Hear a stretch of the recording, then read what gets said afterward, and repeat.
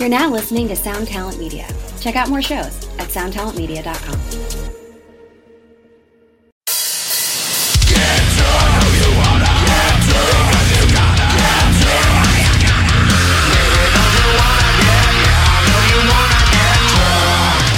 Hey everybody, hey, yeah, baby, wow, yeah. Welcome back to the Get Tucked podcast. I am your host, Tuck. It's me, I'm here. Woo. All right, everyone, how are you? Are you good? I hope so. I'm doing pretty well. My business, Featured X, that we just launched 2 weeks ago, has kept me insanely busy. I've gotten to speak to some of my favorite vocalists, and luckily, a bunch of them are on the site. Still no sign of Davey Havoc, though. Davey, I used to have bangs like you when I had bangs, so please, if you hear this, come join my website. I'm going to keep dreaming, but you probably won't hear this. Do you want to work with Ryan Kirby? Do you want to work with Ryo Kinoshita, Tom Barber, or a bunch of other vocalists? Because you can. All you have to do is go to featuredx.com, click on their profile, and send them your song and your social media links. If you want Ryan to scream on a song for 30 seconds straight, he can probably do it. In my local band, when I was younger, we had some really cool features on songs. We had Matt Wentworth from Our Last Night sing on a track, and we also had Tay Jardine of We Are the In Crowd sing on a track, and they were some of the coolest moments that my local band ever had. And it did really work. We almost got signed to Roadrunner until we fucked it up at a showcase and played really poorly. But they were huge for us. So you can actually check out those songs. They're pretty old, but on YouTube it's Visions, Visions. And the song name is Tory Black. That's the one that had Matt Wentworth, he asked like the porn star. And the other one is Visions Reality Check for Tay Jardine. You should check those out because they were good. And I liked those songs. I still listen to them occasionally myself. Shout out to Chris Aiken if you're listening to this because I miss you. Okay, enough about my Screamo website.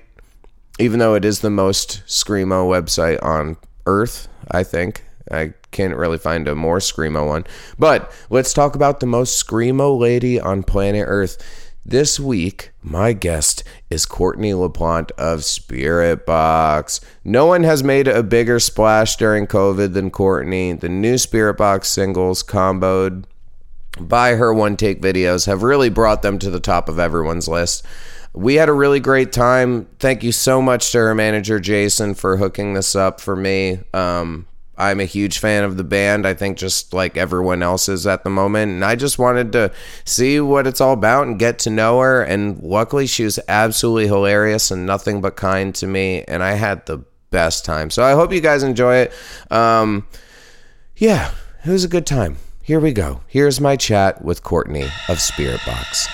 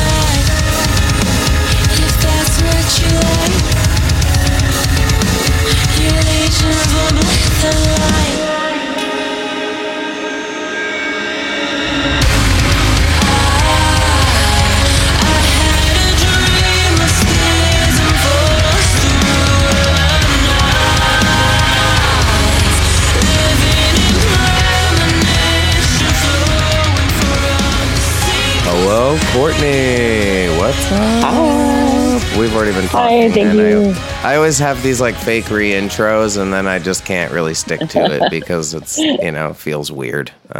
But hi, nice to formally meet you through the phone waves or the matrix. Yeah, thank you for having me on here. Well, of course. Yeah, you're the most popular kid in school right now, so super exciting. It's got to be, like we were just kind of talking about, because as we'll get into it, you have a slight backstory or history with my band. But it just got to be so crazy when Spiritbox has existed for a while, since like 2017, if I'm correct. But now you're just taking over everything, and it's kind of cool that what led the charge was your 1 through video that you did. That must have been kind of freaky. It's one of those things where I always have a chip on my shoulder being a woman. People are always like invalidating what I do and really like, really squinting hard at things that I do. And I mean, they do that with every vocalist, but just like rest assured that I'm correct when I say it's just like extra sensitive towards anyone that's like a minority within metal. Like people just kind of like, narrow their eyes at it. And so, I wish I didn't feel like I had to do one take vocal stuff, because generally if you watch someone doing a playthrough, like they're either miming or it's like their best takes, cut together. It's not one, it's not one continuous thing. Even if it is all like live, it's just like you did it 5 times and you take the best takes of each, you comp it. But like, so, I was like, you know what, let's just have it be one single shot. And I actually just did another one for Holy Roller, and this one I have the sound wave recording in the background, because people, even on the one I did, say that it looks fake and stuff. Jesus I'm always like, Christ. And I'm like, if this was mine, why would I leave in all these bum notes that are bad? And, I guess people love to be critical. Today's a good day to talk about people being critical, because Fit for a King just put out a new song that has almost no screams in it. So everyone's like, you're trying to get to a vice bed, ask a Alexandria. And we're like, I haven't heard it yet. Oh my God. Oh, it's got a music video it's called Locked in My Head. And there's a video out on Revolver Magazine. And then by the time everyone hears this, it'll be out on YouTube. That's so sick. Yeah, okay, that's why I haven't seen it yet. It hasn't popped up. Okay. I love it. It's one of my favorite songs on the record. We loved writing it. It was really fun. It came to us very naturally. So I love seeing the comments of like, yeah, the label's probably fucking up their butts trying to make them go and do these songs like rock. And I'm like, no, I was like sitting on a couch and like I was playing guitar and like there was no one there. And so I felt comfortable, and then I like wrote this chorus, and then Kirby like changed the lyrics, and then we wrote a song because we're a band, and then that's us, what you do. So I always find that very interesting, but it's been fun nonetheless, and it's got fireworks and shit in the video, so it makes me happy. But I'm so excited to see it. I'll watch it right when I'm done, because I felt like the reception to the first single that you guys put out, people were freaking out about it. Like people are just craving heavy music and really like soulful, like sad or angry music right now. Yeah, it's been really fun. And, it's interesting because our record, I guess overall, this newest one is pretty positive. I think it's the most positive record we've ever written for sure. And I'm kind of glad that at least at the time we were all really happy and we just had the best year of our lives, and we, wrote this record together. But I think by the time it comes out, people will maybe appreciate a sense of relief for a second, where they're like, right, I don't have to be depressed like all the time. Like, this is cool. I want to just like, go and blow shit up and play with fire and have fun. And one thing I have to throw in real quick before we get too deep, because obviously you mentioned that you're a lady, and I'm a lady. I'm a woman in music, trademark symbol. Oh my gosh. But my show is called Get Tucked. And at the beginning of the show, I always ask my stupid friends, even though none of them are stupid. I just said that. I'm sorry, guys. I love you. I always say, are you ready to get tucked? But it feels really weird when I do it with a girl. I had my friend Michelle on like a couple of weeks ago, and I was just like, yeah, this is kind of inappropriate. Like Danielle's in the other room, and like we're sitting on my couch. I don't really want to ask you this question. But for everyone listening, I'm just being conscious and I thought about it. So stop being a fucking asshole. So Yeah. there we go. Because I get people remind me every week when I forget, because sometimes I'm just excited and I forget too. So I just wanted to put that in there. Now you know what it's like being a girl, being like one of the only girls on tour and like trying to, you know, like connect with your peers and your bandmates and all the new people and like get to know them, because, you know, whether you guys understand or not, like most men, they relate to each other by saying like very strange, like sexual humor to one another. So like, I can never do those things. You know what I mean? Like, think about how you talk to your friends. Like, you guys will just be like, just, you know, razzing on each other. And like, just if you're excited about something, you'll be like, oh, dude, I'm going to suck your dick. You know? Yeah, my sense of humor is terrible, hence having a show called Get Tucked. So it's I say the worst shit at all times, like in the most So I can never places. Do that. Yeah, I'm sorry. I can't ever do that. I can never do that on tour. Like, you know what I mean? Like to like relate, to be relatable to my new friends. I can't be like, dude, you did so good tonight. Okay. So for Christmas, for Christmas, I'm going to send you like 8 you can dick joke cards. And then you just have to hand them out and be like, I was given this by Tuck. I'm allowed to make this joke right now. Fuck you. Yeah. And then they have to wait a little while. Yeah, it's like a waiver. Wait till tour 3. You know? Yeah, right. Gosh. Yeah, I guess things can come and go as quickly as the internet these days. So, you know, you can be on one hot tour and then everyone finds out you're a piece of shit and then you're not on tour anymore. Dude, it's so sick. You've toured for a minute, though. Yeah. You've been out, so if people wanted to get you, they could have got you. Oh yeah, but my motto I live my life by is very simple. It's just don't fuck kids. Don't fuck kids. Yeah, luckily, you know, I've never fucked a kid, and I'm not Catholic or a priest, so I don't think I'm gonna fuck a kid in the future. It's so simple, but so many of our peers just keep messing it up. Yeah, just my vice principal from middle school, there was an article yesterday that her son fucks kids, I guess. But yeah, and there's just so many of them out there. You never know. And it's interesting because everyone was like talking shit on her, but she, they were pretty nice to me, but also like, I wasn't too bad of a kid. And I also lied this one time and I said that like, I tried to dive across this table because there was like, everyone would meet in the gym in the morning before going to class. And there's so many kids and only so many doors. And I was like, fuck this. I'm trying to get out fast. So I like try to slide across this table and my backpack flies forward and hits me in the head. And I just drag my tooth across this table and break my tooth in half. Oh, that made me like cringe physically just thinking about that. There was just tooth dust and like literally a grind mark. It was terrible. But so I said someone pushed me. Nobody pushed me. I just didn't want to like get in trouble. You know what I'm saying? And it's your scandal. Yeah. So the school paid for it. I told my mom a couple of years ago that I lied because I've been on this whole like, hi, my name is Earl thing. I'm trying to like, fucking. You're writing all your wrongs. So now everyone on the air knows what an asshole I was. But luckily I didn't like rat on anybody. I wasn't like, yeah, fucking Joe Johnson did it or whatever. I was just like, yeah, somebody pushed me. I don't know what happened. But it was like, no, I just wasn't slick because I'm not. And that's my life. That happened to Michael one time when he was a teenager. My husband, that he's a guitar player in our band. He, when he was a teenager, I mean, he's like 16. One of the other kids, they saw who did it. They went and they stuck a firework in the pants of one of the other kids, and it blew his butt on fire, right? Like the firework.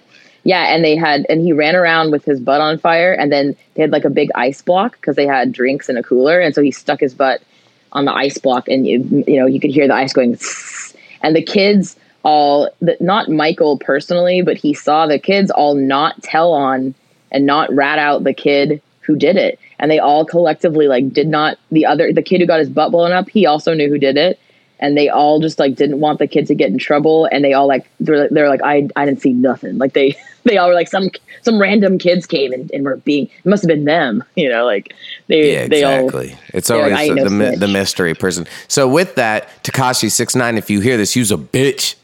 Yeah. But but though if I was gonna like go to prison though, if I was gonna go to prison though, I don't know. He's little. He might, he was probably scared. I don't know, man. I don't know. Well, but he's a gang guy. That guy has the most the most extreme confidence. It's wild that I have ever seen on someone. Rainbows and 69s everywhere. That guy, which I do love the hair, but yeah, I mean, his hair usually is very well done. Yeah. But it's just so insane. Like, he's so arrogant, it's like, it's crazy back before all the jail stuff. Like, when he'd go on, and do different interviews, it's just like the confidence that only like a young man in his 20s can have. The confidence of someone that could fuck a kid and still be a superstar. Yeah, and be like, yeah, I did it, and I'll do it again too. I fucked a kid. I went to jail. I don't give a fuck. I'm rich, bitch. Yeah. But here, Nicki Minaj, be on my song. Well, and she's like, oh, that sounds fine, because my brother also loves to fuck children. I know. What's with everyone fucking kids? Damn. I don't know. And why do we call them underage girls? We always call them, like, instead of calling them kids, we always call them, you ever notice that? We're like, oh, he's messing around with underage girls, but you're like, so children? Yeah, you mean kids, little kids. Yeah, I don't get it, I mean, you hear stories about stuff, within gang culture and whatnot, but I only see that on Netflix. It's not something that I've lived, so not going to say I really know what goes on within the Bloods or the Crips. And I also don't want to, because I don't want them to kill me. No, I'm too scared. I do. They wouldn't accept me. So maybe, they'll get me. But no, I don't want to. I do want to. Hopefully one day I'll be driving by and they'll be making a music video, though. That'll be interesting. As long as it's not him, like someone else, that's cool, and not a kitty diddler. Oh yeah, do you ever see people driving around, see like movies being made and like music videos and stuff when you're just driving around? Interesting. Not too much here in the city, but it happened all the time upstate where I grew up. So I've lived in a few areas up north of the city, but it's this place called the Hudson Valley, and there's a few cities within it, and a lot of people do filming. Like, what's that movie with the bridge and the guy with the Quiet Place? Quiet Place. I was like filmed, and John's trailer was literally at the end of my block. What's the guy that was in The Office and shit? Steve John Carell? Krasinski? John Krasinski. Oh, John Krasinski. Yeah. Yeah, his trailer, and the restaurant. Oh, A Quiet Place. Yeah. Yeah, A Quiet Place. Yeah, sorry, I forgot. I was thinking, I was like, there's another movie with Viggo Mortensen or whatever called like A Quiet Man or something. No, Quiet Place, the one with the monsters and the deaf kid, and they're all silent. That movie was scary. Yeah, that bridge is like in the area, and they filmed majority of that there, and even just the town I used to work in is very popular for restaurants and all the weekenders, and like Paul Rudd and Jeffrey Dean Morgan own a candy shop together, because it was like the guy had owned it forever and he died and it was going to get turned into something, so they just bought it to keep it a candy shop. That's the most wholesome thing I've ever heard. Yep. Yeah, they're super nice. I've served them dinner like a bunch of times, and they're really normal-ish, at least awesome. At restaurants, which is cool, because they're definitely always the richest people there. Yeah. So, yeah. Well, I was trying to peg what your accent was. I'm usually pretty good at like figuring out at least like the state, but not like regionally within the state of where they live. But I'm getting pretty good at like the boroughs of New York, different accents. The really heavy New Yorkness only comes out if I drink a lot or if I'm really mad. But for the most part, I feel, I was a theater. Are your parents not from there? No, we're from upstate. So, it's the same thing with them. Like if my dad drinks a lot of whiskey, like you're going to hear it for sure. But if we're just calm and having conversation, it's not like that New York. Yeah. You sound like a Connecticut. You sound like you're from Connecticut, kind of. Oh, interesting. Yeah, maybe. Maybe I was born and raised in Connecticut and I didn't know. I love accents. I love regional accents, and so I always like when someone's talking, sometimes it's like I'm not even listening to what they're saying. I'm just in my head, I'm going, all right, it sounds kind of like Kentucky, but like someone who grew up in Kentucky, but maybe they lived in California right.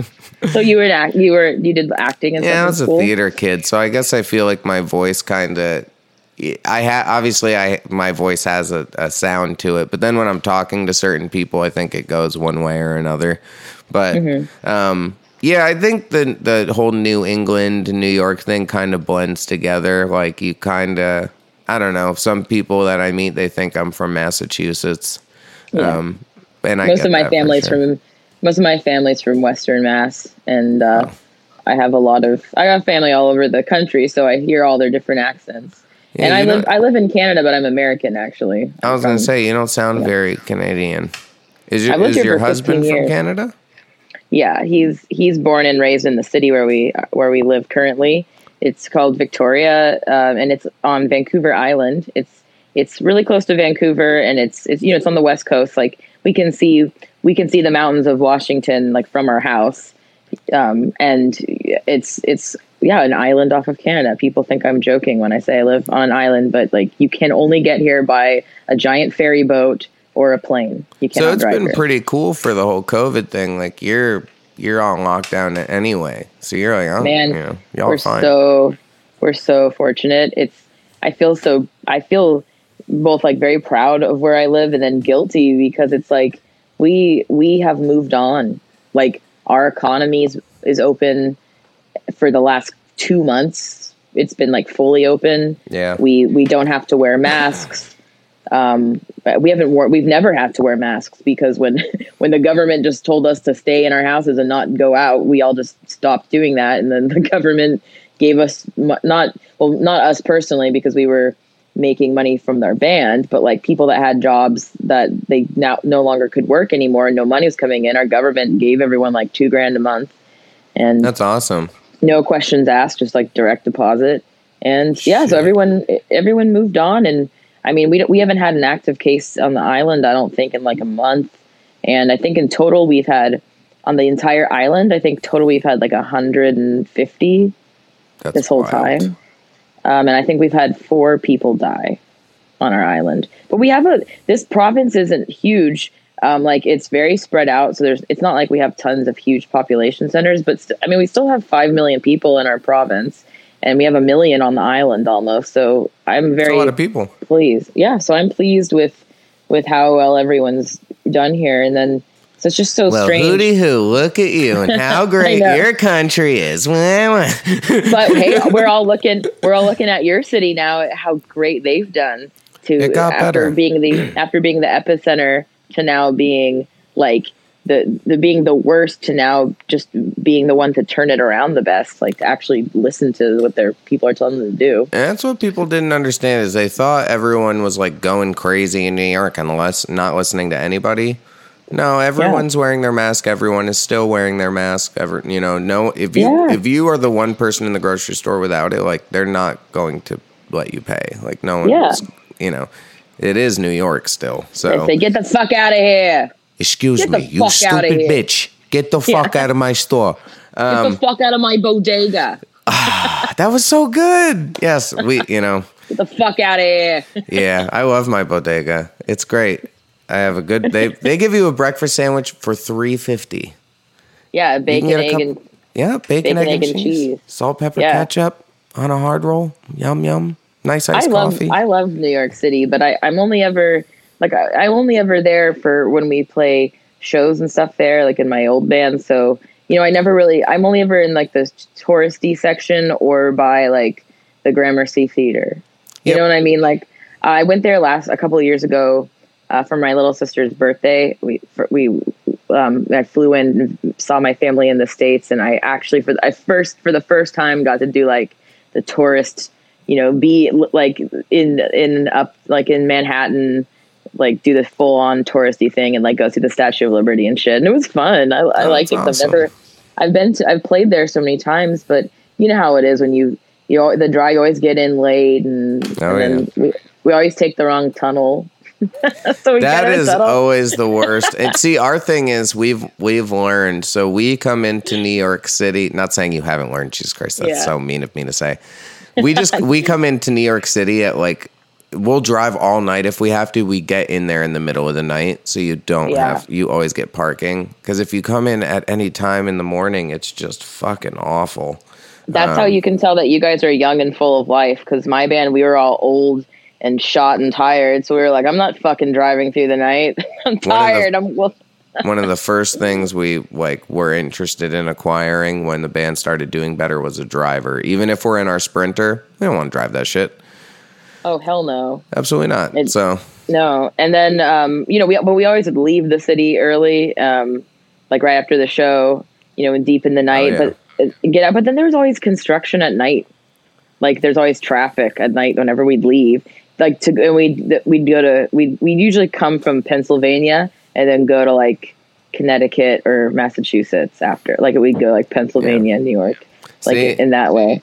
That's usually about the route we take too. And 9 times out of 10, if it's us headlining, my agent always gives us a day off after so we can go to my parents' house upstate. Because they live on a lake and it's really nice. So we all go up there. That's so good. Yeah, we've gotten to do 2 Thanksgivings and stuff, and it's been really great. We always get to stop up there. So he's super thoughtful. Who are you guys booked by?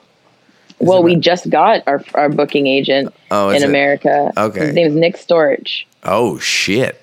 Yeah. Wow. Flexing on everybody. Yeah, that's big news.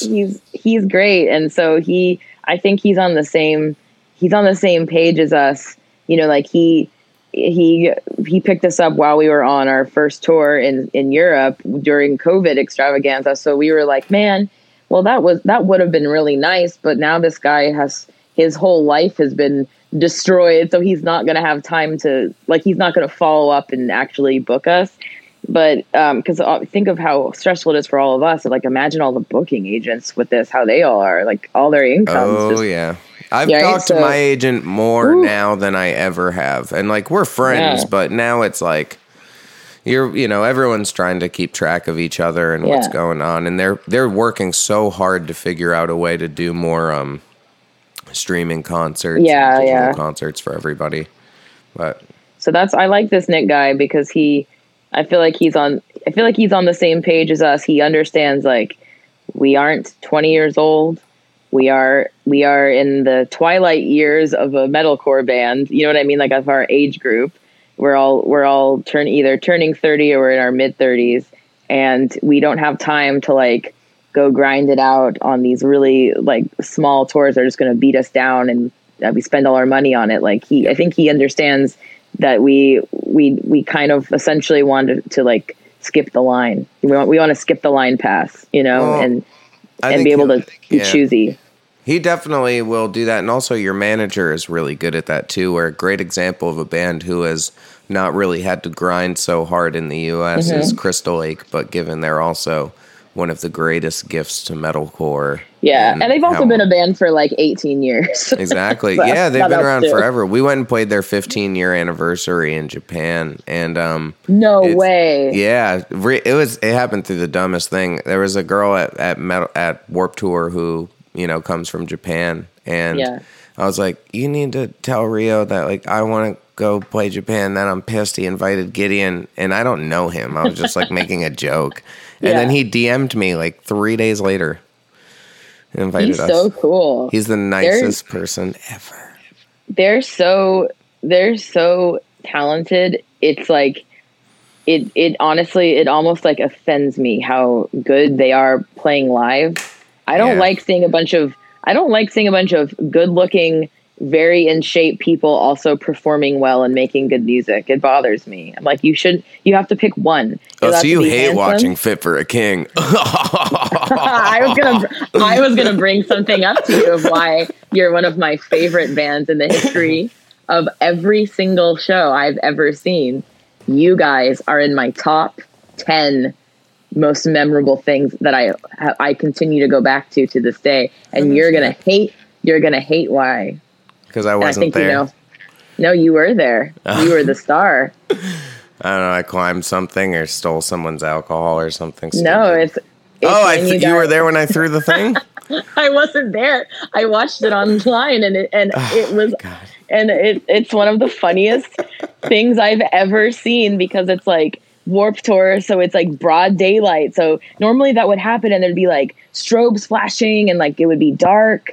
So you wouldn't know, you know what I mean? It wouldn't be as bold, but then Warped Tour is that dry, dusty air. And it's the most, it's the craziest part of the whole set. It's the part right before Ryan does the big long yell and, the yell that's like 3 minutes long. Yep. And then it's just so good because you just so professionally just go get it. You immediately just grab it and you just keep going. And Bobby's just like crying, laughing at this. It delighted us so much that you kept going because that's just like the most perfect, most important thing is no matter what, like the show must go on. Keep going. Yes. It still works. The bass still works. Great. Let's keep going. 1 million times over. I agree. Yeah. So that's like that's an icon, and also like the performance was cool anyway. But we've watched you guys. We nerd out over all the cool. I remember there's Warped Tour stuff back in the day. That would make us so jealous. We'd love watching all of your guys's Warped Tour videos and stuff because we were like, we want to be there. It was the best time. Yeah. It's so fun. I'm glad that you guys did you guys play it a couple times before it became not the full blown operation? Well, we did 2014. We did 2014. We did half of it on the Ernie Ball stage. And then 2015, they invited us back to do Monster Stage. And then that's 2017, awesome. We did Monster Stage. But it was a lot of growth where, at the end, when we did the 2017 one, despite it being numbers-wise like the worst year for Warped Tour ever, for us it was really great. It was a hard year. Our van broke. We stayed in the van because we did all 2.5 Warped Tours in a 15-passenger van. I cannot believe that they even allowed you to do that. We had a driver for 2 of them, for the 2 full ones, but it's just one of those things where we wanted to make money and we just knew we could do it, and it was terrible, and I definitely cracked a few times, but it was really healthy at the same time because I walked like 8 to 10 miles a day. I was tan, I was working out all the time. So personally, I felt great. You had good food. Warped Tour was the shit. But, I hope that it comes back, and I hope that he's able to figure something out. But one thing that I would like to talk about with you that is a very Kevin Lyman conversation. And so I've talked to you briefly about my business featuredx.com that just dropped with like guest features and shit like that, which obviously you've done some, which are fucking rocking. But after we made our first drop, it was out of 63 people, we had 2 females. And I only saw one negative comment, but it was something that I knew was coming and bothered me. And we definitely have more on the drop that happened today. But it's just crazy. I guess I don't really have a question. I just have a comment where I feel for him after now trying to put together a roster of stuff where it's just so hard to find females in metal and metalcore and pop punk and stuff. Like there's not that many right now, and it's really difficult. And I try to keep my eyes out, whether it's like a young band like Glacier Veins or Spiritbox or Red Handed Denial or whatever, and try to stay there. But it's tough. And no, it's not. It's not you. It's the metal in general just has a diversity problem. Like the whole genre, metal is such a broad genre, but literally encompassing really metal and also into the rock world as well. Metal and rock, like the rest of the music industry has moved on and are very diverse. And then metal and rock, it's like we are in a limbo where I just feel like we haven't evolved in like a decade. Yeah. Everyone else has more representation from all genders and shapes and sizes and backgrounds and all ethnicities and everything. And then we just stay the same. Like, and I think that's why, even though metal music is being consumed more than ever, like it's the fastest growing right now for a genre, as a whole, like rock and metal. I mean, name a band that you actually consider to be like a huge band that didn't start like in rock. It didn't start like 20 years ago, at least. Like, you know what I mean? Like, we're just not evolving. Like, there's bands that are huge, but they all have been bands for 15 plus years. I agree. You know what I mean?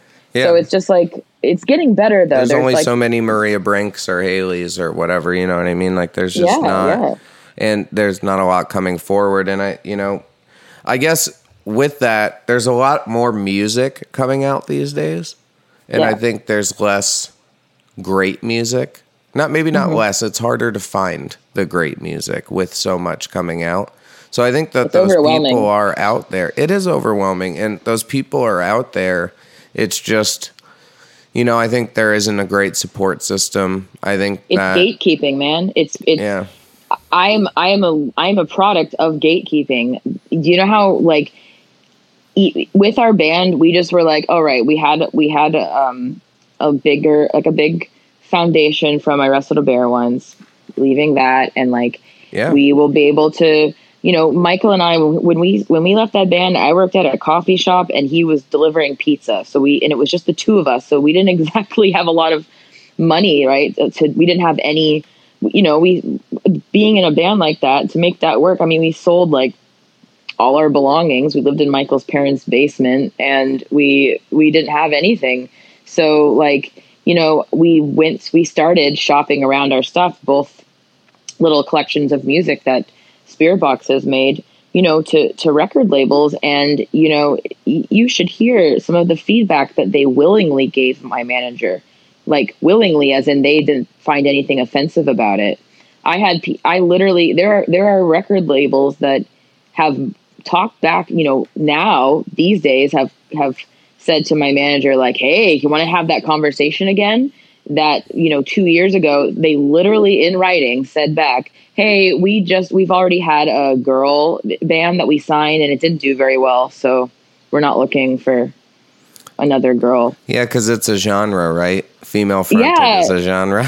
Yeah. And I'm like, dude, you also signed 100 shitty guy bands that didn't do well either, but you're not signing bands with men in them.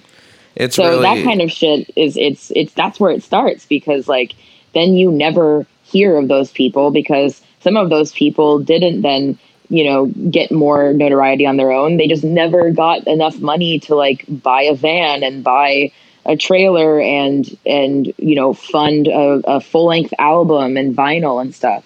So it's crazy. There's people that have been like, oh, they're married. Well, then who's going to be at home? Jesus Christ.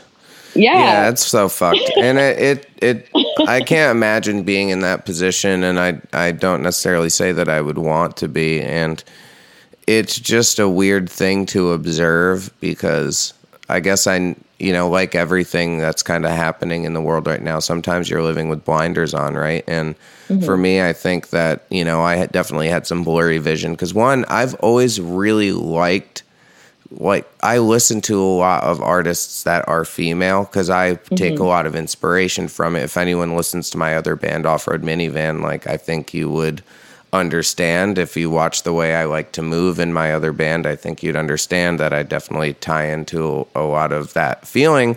And it's just, I identify very well with feminine emotion when I'm trying to be a singer, and that's how I deliver a lot of my vocals. So it's just a weird, vulnerable. Yeah. And it just feels, I don't know. It's a hard thing to explain. I don't think, and obviously no one can really, I don't know. It's just in my head. It's a weird thing. It's hard. It's because I feel like it's because, as men, you guys are conditioned to not be vulnerable and to be strong and never show weakness. And then we are allowed to express more in society. We are more, women are more allowed to be more vulnerable and be quote unquote weaker. And so I think that's why a lot of guys really identify with music sung by women, because it's inspiring, because they also feel those same feelings, but they're not allowed to express it. Society's told them they're wrong for expressing that and for being weak or being vulnerable. Yeah, 100%. So I think that's why. That's why. I will say my parents, be that I was a theater kid and I started wearing my sister's pants when I was in 8th grade and stuff like that. They were pretty nice. My parents never made me feel weird about any of my experimentation or me finding who I am. So I'm really lucky in that regard. But yeah, it's weird the way that ladies do get treated in music, because it's always treated as a novelty versus just talent versus talent, which is one thing, at least with the featured thing. We've got artists that are signed, artists that aren't signed. My whole thing is, do you suck or do you not suck? Like, if you suck, like, I don't think anyone's going to want you to be on a song because you suck. But if you're really good and your band's not huge, I don't really give a shit, because what if you go and make a song really sick and then your band does get big? Yeah. You know what and I mean? you're right. And it starts from there. It starts from there. Like, for instance, not you guys, but I don't think you guys would do this, but let's say you're a band, you're Fit for a King, and you're planning your fall headliner. And let's say you're like, all right, we're going to bring Spiritbox direct support. Fall headliner. Yeah. 2028. Yeah. And then you have your other bands, okay? And you choose a band. Let's say there's this band with a female guitar player you happen to really like, and they're let's say free, Year of so the Knife. They have a female bass player. Yeah. So you know what I mean? So you get them and you're like, yeah, great. And now you have one more slot, and it's two bands you like equally. Like, they're both cool. One is all men. One has a female vocalist. You are going to be pressured to pick the one with the guy, because otherwise it's all of a sudden, it's an all female vocalist tour.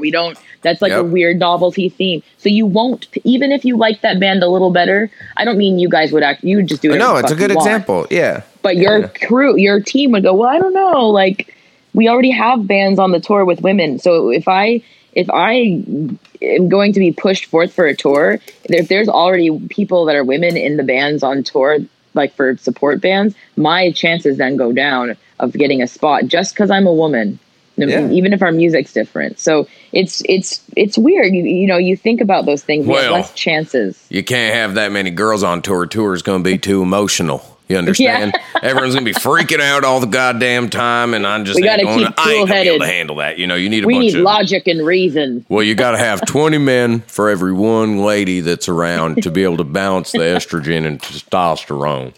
And that's why all our tours are so professional.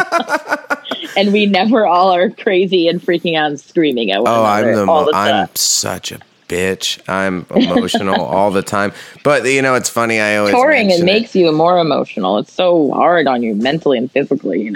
Yeah, I used to freak out a lot more. I handled Bobby leaving not very well, because he was like my best friend and is my best friend. But we love Bobby. He connected with Michael so much on the tour, the Attila tour we did with them back in the day. Like, him and Michael really, really connected, and their love of guitar. Oh, he's one of the most genuine, sincere, amazing people you could ever meet in your life. And he talks like this all the time. But, I've had my moments. But I just used to always yell at Jared, and he's really big, so he just beat the piss out of me if he really wanted to. But, especially now post-COVID, gosh, I haven't done anything in like 4 months, and he's in Texas, so he's been lifting, and he looks huge. And I'm like, bro. That's what happens when you're off tour, and you can eat whenever you want and work out and sleep whenever you want. Well, we're like plants that haven't been in the sun, and now we're getting sun. And in order to hang out with Jared in Texas, you have to be at least 6'3". You have to be huge. You have to be really handsome. Like, his whole group of friends are hot, huge, jacked, like just beefcakes. There was one time when all of the girlfriends all came out to the show.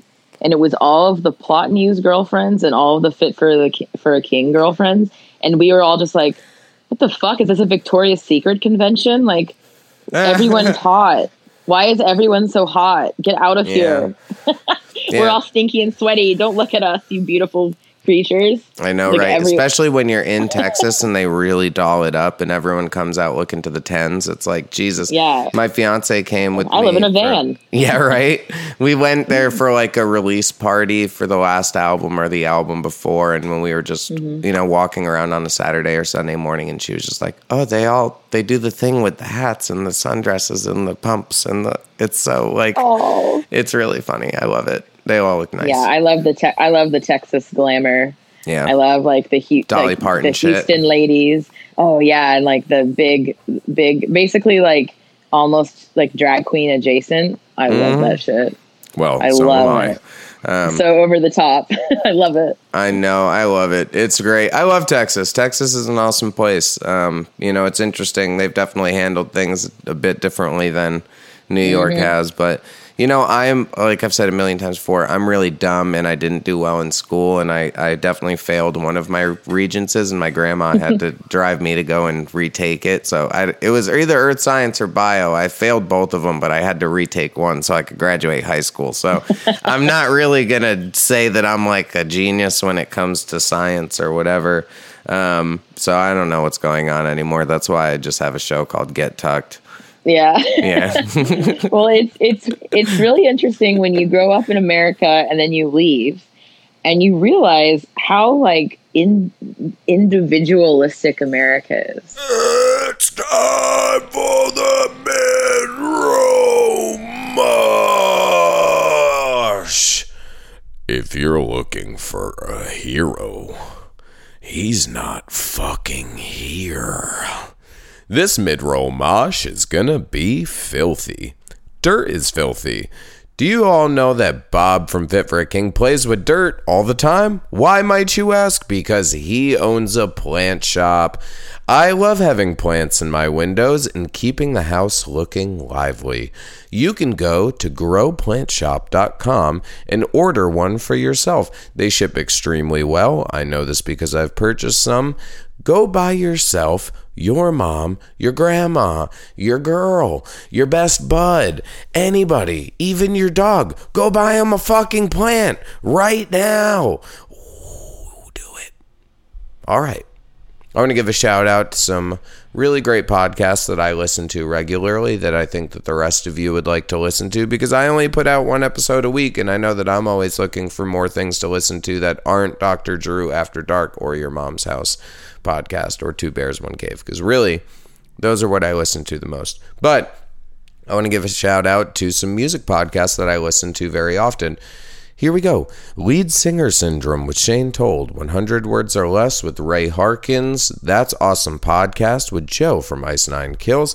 Metalcore Nerds with Sean Mott. And Protopod with TDWP. And my current favorite is Carry the Fire with Dustin Kensrue from Thrice. You should check that out. Go give them all some love. This week's choice for the mid-roll mouse. It's a song, and that song is called Hell by Filth. They dropped a new video for the song about a week ago, and it's easily become one of my favorites. It kind of caught me off guard, and I'm super fucking stoked on it. It's extremely heavy. The lyrics are really great and not overdone. You can visualize what he's saying, and the vocals have such clarity that it's not hard to understand what he's saying. I don't have to look up the lyrics, which is really great because, as I've said time and time again on this show, I think diction is extremely important, even when you're trying to sound like a demon, because I don't really want to struggle to figure out what you're saying. So bravo to Dustin on that one. Their deathcore band, it kind of reminds me of the Acacia Strain, I would say. It's like a pretty adjacent band to them. They're from North Carolina. I hope I get to tour with this band at some point. Their rock video is great. Go watch it on YouTube. I'm glad to see that the views are going up and that it's doing well. But here we go. Hell by Filth.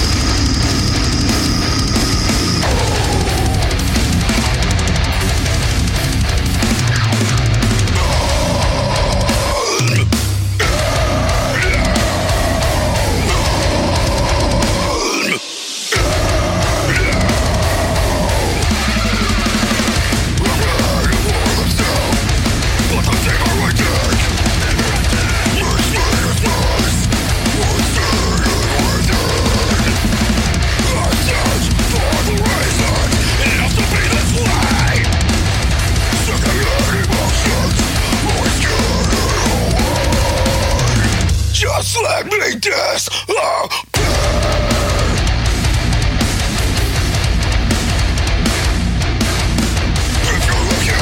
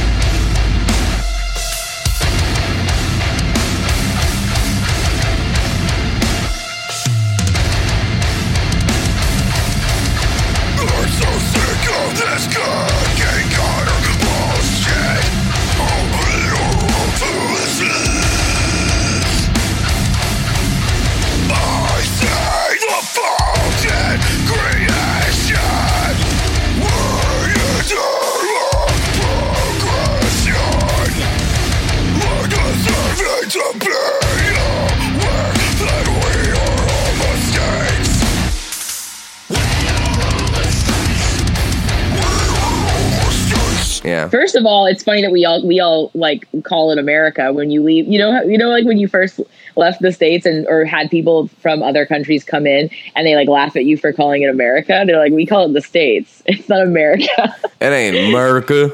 Yeah, even though that is like the saying, if you cross that Mason-Dixon, that's America now. But yeah, and I'm like, you know what I mean? It's America. Oh, absolutely. But we're taught, we're so individualistic, and we're really like, it's really programmed into us that our country is the greatest country in the history of the world. Well, because it is. You saying it ain't? It is. Yeah. And so then when I moved to Canada, I was like 15, and I went through high school in Canada, and it was like so eye-opening for me to be like, I think I'm learning with all the other kids I go to school with from all different countries and stuff. I'm learning that the rest of the countries do not preach from K through 12 to their students of how their country is the greatest country in the world. That's not important to them. And they don't teach that. They just like teach history. There's not so much like we're not singing "I'm proud to be an American" at the school dances, Well, you want to know who does do that? China. China. Them and their TikToks. They've been saying they're the greatest country ever since. Well, and I get you though. Obviously I don't know because I've never gone to school anywhere else, and I hardly went to school. It was eye-opening for me. I was like, we're so individualistic in America, like compared to the other places and the other, all the kids that went to my school from like Japan and Germany and Korea and stuff. Like they're all like, no, that's not how we're taught. We're just taught our country's fine. Yep. So so I thought it was because my country was so much better. I was like, oh well, yeah, you guys are like the Diet Coke, right? We're Coke and you're Diet Coke, and which I drink actually. We do that with sports now too, though, where it's like even if you play on a team, you get a trophy and shit. There's like no, it's just everybody's great. You're all awesome. No, you're a bunch of fucking losers. You need to work harder. But you know what? You know what I have to say? To the participation trophy thing. First of all, our parents are the ones that did that. It's not our fault. That's true. And second, they're the weirdos for doing that. And second, every kid doesn't. No kid likes the participation trophy. We all know a kid. I did. It was the only one I got. I know, but you knew you weren't proud of it, right? Like you were kind of you didn't put it on your fucking mantle. No. You knew you didn't win. Like I feel like people really are always talking about the participation trophies, and I'm like, all the kids thought we all also thought it was lame. Like only our parents made us take the fucking participation. Yeah, I'm just trophy. saying it's part of the whole like teaching everyone that they're the greatest thing ever thing. Yeah, even whether you acknowledge it or not. But no, dude, I got real trophies. Like sometimes, not a lot of them, but like I have a music trophy from when I was in third grade. I won a singing competition with I went to Wright's. It was like Wright's Elementary School, John R. Wright Elementary School, and our group was called the Wright Stuff Singers. Oh. And we got a little. So I have one trophy from when I was like 8 years old. That's badass. Good for you. Yeah, it's the highlight of my life. Do you still have it? I think I kept it because it was so funny, like to have a little like a musical note trophy. I bet my mom's got my trophy child somewhere. You gotta keep like that shit. Yeah, ribbons and all sorts of cute little stuff. You gotta keep the awards. I just realized I had a basketball trophy that was kind of like a participation trophy. Like I just sat on the bench, but my team won like the championship and shit. I never really played, but I feel like when I was a kid, I like kept it out. And then when someone would comment on it, I would be like, yeah, I won this and earned it. Like like I think I would lie to them. I'm pretty sure I'd do that. I'd be like, yeah. I'm very popular in the basketball world. Yeah. As a sixth grader, I'm very, very gonna get the WNBA. You're gonna do it big. Yeah, I played one season of like the town league basketball thing. I forget what it was called. And like Pee-wee or something. Yeah, just like the baseball thing, but basketball or whatever. And I played a whole season. I got some time. I didn't score a single point. So there you go. I don't think I did either, but I don't think I scored. And it was so embarrassing. It was extra embarrassing for me because my dad is a NCAA. Well, he's a lawyer now, but for my whole life until like 5 years ago, he was an NCAA basketball coach. No shit. Yeah, so he coached at Auburn University. He coached at Yale and Maine, and then Auburn University, and then he moved and became a head coach at a little college town, but it's still like a recently Division I school in Alabama. And so I always had a chip on my shoulder because it's embarrassing when your dad's the basketball coach of the university and then you suck at basketball. Yeah, you're supposed to be gifted. But you're I want a screamo instead. Fuck this. I don't like basketball. Stabs the basketball. Deflates. Yeah. Fuck you. Yeah. I didn't know that I wanted to. I didn't even know about this kind of music until I was an adult.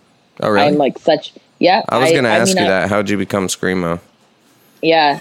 I was aware of it, but I was more of like a indie rock / like, I was born in the wrong generation. I wish I was around when Led Zeppelin and Jimi Hendrix were around / like, just more into hip hop and pop and stuff. I was the kid that like, I really got off on being like, oh yeah, you don't know this band? They're you just wouldn't know them, but they're really good. Like I was, Yeah, no one's ever heard of them before. But the reason I knew about them was because I heard their song on like the OC. You know what I mean? like that, but I'd be like, yeah.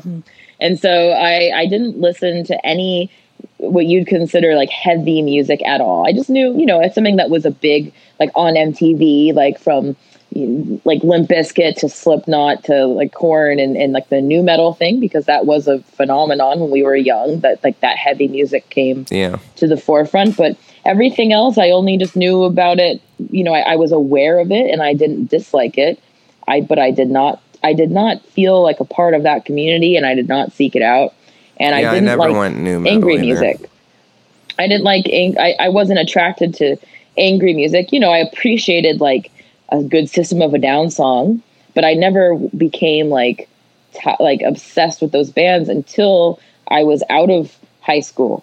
And then I started my like metal journey because I was in a band with my little brother, and he, we went from our favorite band being like Rage Against the Machine to him starting to he went on his journey younger than me, and he was starting to listen to like Despised Icon and Protest the Hero and Alexis on Fire, like all those are like the Canadian, we call them Canadian metalcore royalty.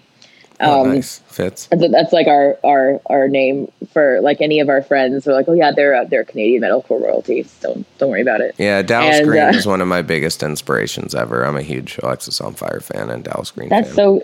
That's so cool because like here they sell out like stadiums and stuff when they play. Like they're huge. So I love that band because I think it really builds so much character if you can make that switch from coming to your country and playing stadiums and then like playing to 100 people when you go down to California for a week. So I think that's why I love that band, because I feel like they have no ego because they have such a varied career depending on what country they're in. See, I feel like even when they were in like the watch out period though, or maybe, even past that they still were drawing pretty well in the States, but at the same time. But here they were superstars. They were the #1 video on our equivalent of MTV, and like actually played like the Olympics and stuff. That's crazy. Like the Vancouver Olympics, they played outside they play like our equivalent of the MTV Video Music Awards and stuff. So that's how I first heard that music, because when I moved here, we have the Canadian content rule. So it's like 20% of all content has to be Canadian. And so because of that, there's all these artists that you would never get played on like MTV and stuff get played because they're legally required to. And so I'm seeing all these like crazy like Protest the Hero music videos and crazy like, dude, I was like, well, who is this? I remember I first saw Alexis on Fire's video, and it was the one, and they're in like a wooden looking room, and George, the singer. Oh, yeah. That's Love Letters or whatever. Or 44 caliber Love Letter. Yeah, yeah. And I just remember being like, who is this tiny little woman and why is she just why is she so angry? And he had a bowl cut. He had a little bowl, like a floppy, like it looked kind of yellow like a t-shirt, Dorothy. I think, and like green pants. And I remember just being like, what the fuck is this? Like I wasn't against it or anything. And I was kind of intrigued, but it didn't hook me then. Whereas Michael, he had a more traditional, like, he had an older brother and he got him into like Fear Factory and like Slipknot and stuff. And then he went on his metalcore journey. Like he started latching on to, August Burns Red and all like the OG metalcore people. Yeah. But I didn't know about that stuff till I was older. And I went from like Rage Against the Machine, like straight into like Despised Icon and like Job for a Cowboy and stuff. Like I had a very weird, I really took to the shock value stuff. Like, and that's why I really liked I Wrestled a Bear once before I was in it. I I don't know why, but I was really drawn. Maybe it was like I had something to prove, like I'm down too, guys. I'm hip. I know. I didn't just start listening to this kind of music. I'm cred, Oh, of course. No, you have to prove your cred. It's important. Yeah. Was Protest a big influence on Unicron? Yes. Yeah. When I was listening to it, I was like, okay, I kind of. That's so crazy. I can't believe you listened to that music. Yeah. Unicron. That was me and my little brother's band. And Michael, my husband, he briefly joined the band, but then I dispersed the band when I went off and joined I Wrestled a Bear once suddenly on Warped Tour. Yeah. So after listening to the Shane episode, I guess, just to backtrack a little bit. Mm-hmm. So they're already on Warped Tour or they're about to do Warped Tour? They're already on Warped Tour and she bails or what the fuck happened? Okay, so you know how it is when someone quits a band, everyone acts like, oh no, that shouldn't have happened. But it's like everyone has to just assume that when someone steps down from a band, it's like a breakup from a relationship. They already broke up 10 times without anyone knowing about it and then came back together. Like they've left 10 times. Like they've already quit and come back and quit and come back. You just didn't know about it because it's internal. But then on that, she didn't play shows a lot. And why? Because of her voice hurt, or what was the reason? Yeah, I don't know. Like, I don't know. I don't actually really know her. Okay. But I think that it was probably, a combination probably of her voice hurting and then just being fucking over it, like she was we also have to realize that she was in this band, the guy, the guitar player, Steven, she and him dated before their band started. So they were a couple and then broke up and then continued the band. So that's just maybe not really healthy for either of them. Right. Yeah. So, that would be hard. I think I wouldn't be able to do that with Michael. Like if we broke up, I would be like, I don't want to be in a band with you. Yeah. That would not be fun. So she had probably a lot of outside stresses and then, so she would do that all the time. And one of the last times she did it, like Kevin Lyman was like, if you miss another show, I'm kicking you off the tour. Like the whole band. And they were like, fuck. And he's like, well, I'm not paying you guys every night to have not some of your members just not show up. And which, obviously that should be like that. And understandable. Then, and then a couple days later, they went to I guess they went from LA or somewhere in California to Dallas, and that's where she was living. And so she was like, hey, I'm going to go home and like see my husband and do laundry and stuff. And I'll see you guys at the show. And then, they're like loading up the ramp to go on the show, to start the show. She's still not there. They're freaking out. And then as they're going on stage, they get an email being like, hey, I'm pregnant and I'm fucking quitting this band. Like, I'm not doing this, So I think she just had an epiphany when she found out she was pregnant and was like, I'm not doing this anymore. I'm having a baby and I'm living for my child, fuck this. And so she just was done. And the guys were like, fuck. They went up and they played their set, which they did instrumental all the time anyway. And then, then the second they got off stage, they had heard of me because obviously, if you're a woman, you're compared to all the other, women. Screamo So they ladies, yeah. Yeah, so people were like, did you see this chick? She's ripping you off. And so they already were aware of me. And then, they had my managers now, like the people that managed me, they were Iwabo's Jason managers. was with you back then? Yeah, that's how I met Jason and Andrew.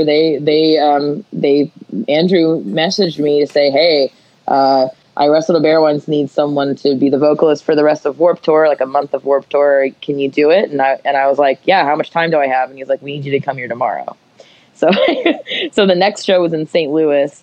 Luckily there was a day off for 4th of July. So I at least got to like meet everyone that night. And then I went to bed on the bus and woke up in St. Louis the next day and just went out there and played the show. And it was so rough, but it was, hey, it's like, if I can do that, I can do anything. Did you know the songs already? I mean, have you ever heard any of their songs? Yeah, they're like I listen to the band, but you're not really like aware of vocally what is being said.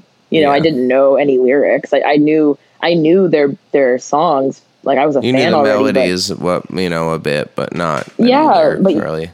Yeah, I mean, like they're impossible to even really hear, and what's written down isn't even actually correct. Like I know, as someone who had to study them for a long time, like you change on the fly in the studio, and it's like they just didn't correct whatever the written thing was, and so that was crazy. And I was telling when I was on Shane's podcast, I think I told him that I was like frantically trying to download the songs, like torrent them, and then my band, whenever they've released songs, they'd leak a fake version first that had that just would cut out after 20 seconds and have a bunch of fart noises.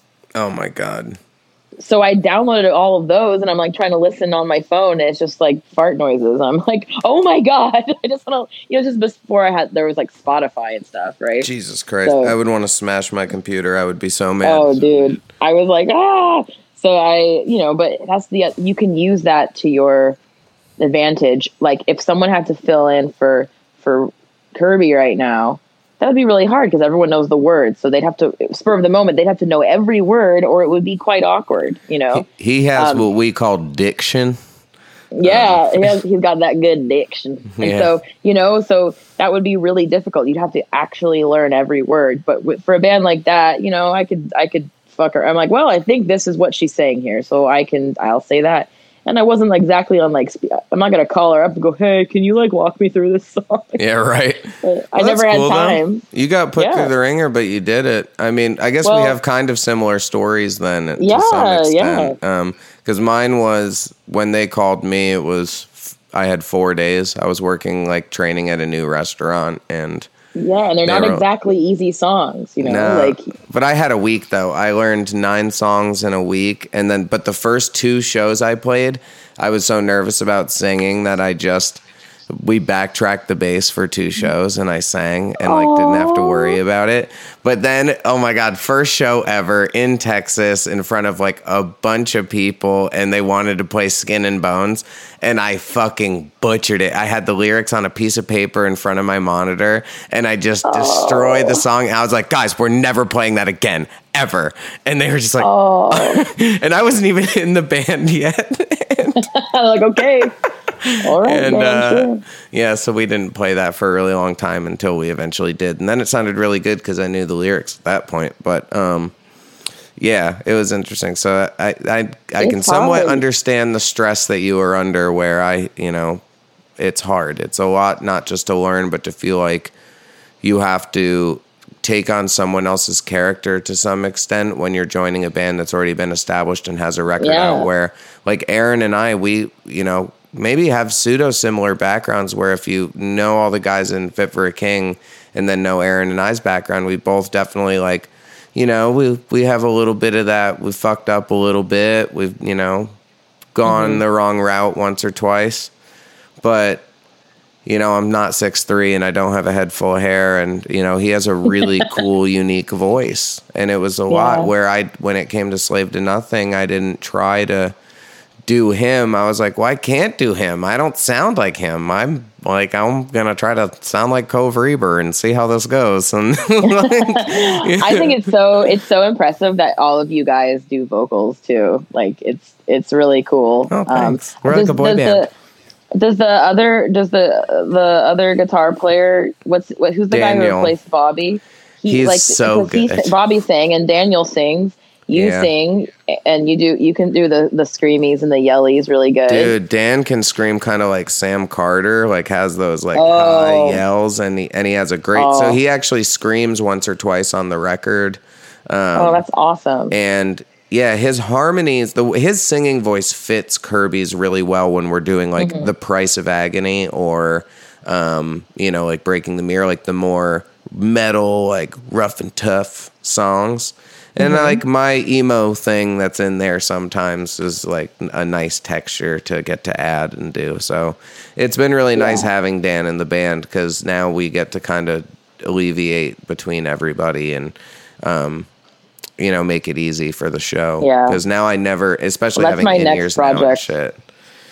What? Yeah, life-changing. My next thing is now that we've like established a little bit of like feeling like we can do a show, like the whole get everything on the stage, get everything off the stage. It goes pretty smoothly.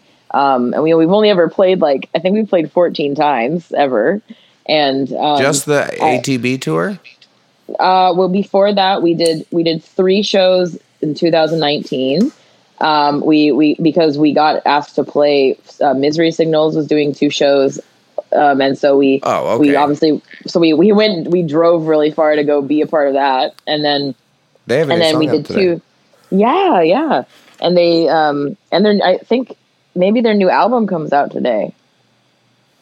Actual album. I don't know. I think. And then we did 2 shows before Europe, like locally, just to feel like a little bit more confident. And then we did 10 or 11 shows on the tour, and that's it. And then the tour got canceled, so we went home. But my next thing is I really want, because Michael has a really great scream, and Bill is an incredible singer. He was like the backup singer in the pop punk band he was in, and he actually did some backing vocals on the new Misery Signals record. No shit. And this is your bass player, right? Yeah.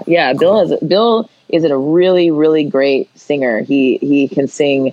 He can sing much higher. He has a much higher range than I do. So we just haven't had, we don't all live together, so we can't practice together all the time.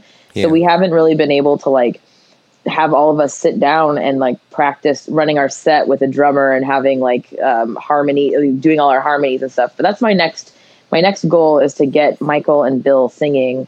Because I think that would just be so nice to have them do that, and then not have no backing vocal tracks, doing harmonies and stuff. I'd prefer not to have that. I'd just rather it be the real voices. That's an interesting argument. And I guess I'll give you a good example of it off the air, because I have to compare 2 bands, and I'm not going to do that on here. But the backing track question is always really interesting, because, well, you're still playing everything, and it's not like you're not playing, but when you do have some extra little, treats in there, whoo, boy, howdy, does it sound great. And, I guess it's an interesting thing. And then you see a band that's really organic, and you're like, oh man, I really should try that. I think that sounds so much better. Yeah. It's hard to pick. Where Architects does a really good blend of it. And there's not a lot of vocals in there, if really any. It's not distracting, overall, whatever is in there. It's not distracting me. I'm still able to watch them and and be immersed in the experience. And you can hear the difference in his melody and the way, and if you know the songs, you hear the difference in the way he's screaming these words and that word, and you're like, okay, so this is legit. This is a real recording. But also Sam Carter is the fucking GOAT, so whatever. Man, I honestly, obviously I'd like to tour with them, just because they're a great band. They've built this absolutely once in a lifetime incredible fan base. They're straight up rock stars. It's crazy. Oh, yeah. So I'd love to tour with them. But honestly, the real reason I'd like to tour with them is I just feel like I would learn so much about vocals from that guy in 1 month, more than I've ever learned in my life. I've never been more curious about someone. I want to watch him. Yeah. I want to see what his projection is like. I want to see because his range is so ridiculous.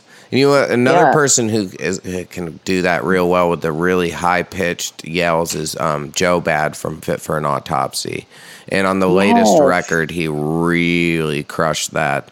And it's just some people are just so damn good at blows your brain. You know it. Yeah. So good. And you know what, the thing for me, the thing I really look forward to watching those kind of people and learning from them is because, like, I feel like, you know, if I'm doing like the air quotes right now, like vocalists that do it correctly, like I feel like the better you are, generally, the quieter, the less noise, like decibels you have to reach to hit whatever note you're doing. Agreed. And I'm not like that.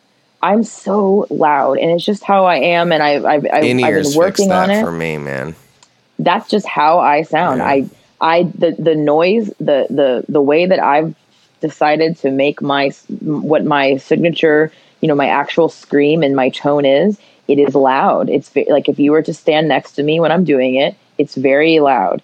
And Sam is the one other person that I've seen and stood by in real life and heard doing it, who's extremely loud, but he's somehow able to have it thrown from some spot in his throat or his chest or his head that like is still protective and how does he not get a migraine? Sustainable. Like, I don't know. Like it's sustainable. He's able to, you know, they're not a small band. He's playing for 90 minutes and he still always sounds good. And he switches back and forth between soft singing and screaming, and it's the switching that kills me. Yeah, you know, I can do one or the other all day. Last time they played the U.S., I went and saw the show, and it's just always so mind-blowing watching him and what he's capable of, because he, like we said, with the way that they're mixed, it's very clear what he is or isn't doing. Yeah. And it's just, you know, I never understood, because when I was younger, you know, he was someone that I wanted to sound like, and I used to do the full-blown yells, and I got into them pretty early on when they did the Dead Swan split, and Hollow Crown was oh wow, so you're an OG. Yeah, I'd like to say I've been into that band for quite some time, and it's weird because then I had one time I blew out my voice, and ever since then I was just like, I can't, like, mentally I have this block that like won't even let me go there. I just can't do it. But when it comes to singing, I'm very, very, very loud. I've always been, you know, doing theater. We didn't have an auditorium. You have your stage voice, Yeah, we didn't have an auditorium. We had a gym with a stage in it, and, you know, it sounded like shit, and we didn't practice all year with microphones. You got microphones just before you got to perform, and so you had to get used to being like, well, if I want my, you know, director to hear me, I have to sing louder than the chorus, and you know, you have to just go for it, which I'm very thankful for. But then when you start performing for, you know, 50 minutes straight every night, you get used to being like, oh, wow, I got to kind of tone this down a little bit. Otherwise, I'm going to get kind of tired by day 30, you know? Yeah. So, Man. It's an interesting like the struggle. Yeah. The weirdest thing about when you're the main vocalist of the band too, is like, for instance, like your vocalist, Ryan, you know, he does everything properly. And even back in the day when we toured with him, you know, like if I was to have a chat with him, like before his show or after his show, like he was very good at like speaking properly. He never talked louder than this. He's always very, very even toned, and that way that's how you have to be. It protects your voice. But it's really hard on tour when you're trying to like get to know everybody. When you're the vocalist, you're always like walking the fine line and trying to compromise between like meeting everyone and getting to know people, and also just being out at like the merch table when loud music's playing. Talking to people, and then that's one thing you really can't do at some point, is just be out there for that long until the show's over, because you can't speak over that stuff. Like I know, it's really, really bad for you. But you know, him taking care of his voice, the dude lives and breathes it. I mean, he's on a great diet. He really takes care of himself. He doesn't smoke. He doesn't drink. He doesn't, you know, he doesn't takes put care of himself on tour. And you know, and he's really good at it. So, you know, that's nice that you do notice that, though. He, you know. Oh, I do. I always notice those things, because I'm never around those types of people, right? So like when I'm able to, I really want to learn as much as I can from how they do it. And the main thing seems to be that I've learned from all the people that I look up to is same with what Ryan Kirby would say is just like, and the same I'm sure you would say is just like vocal lessons, in-ears, be in good shape. Yep. 100%. You know, like that's going to be such a big help.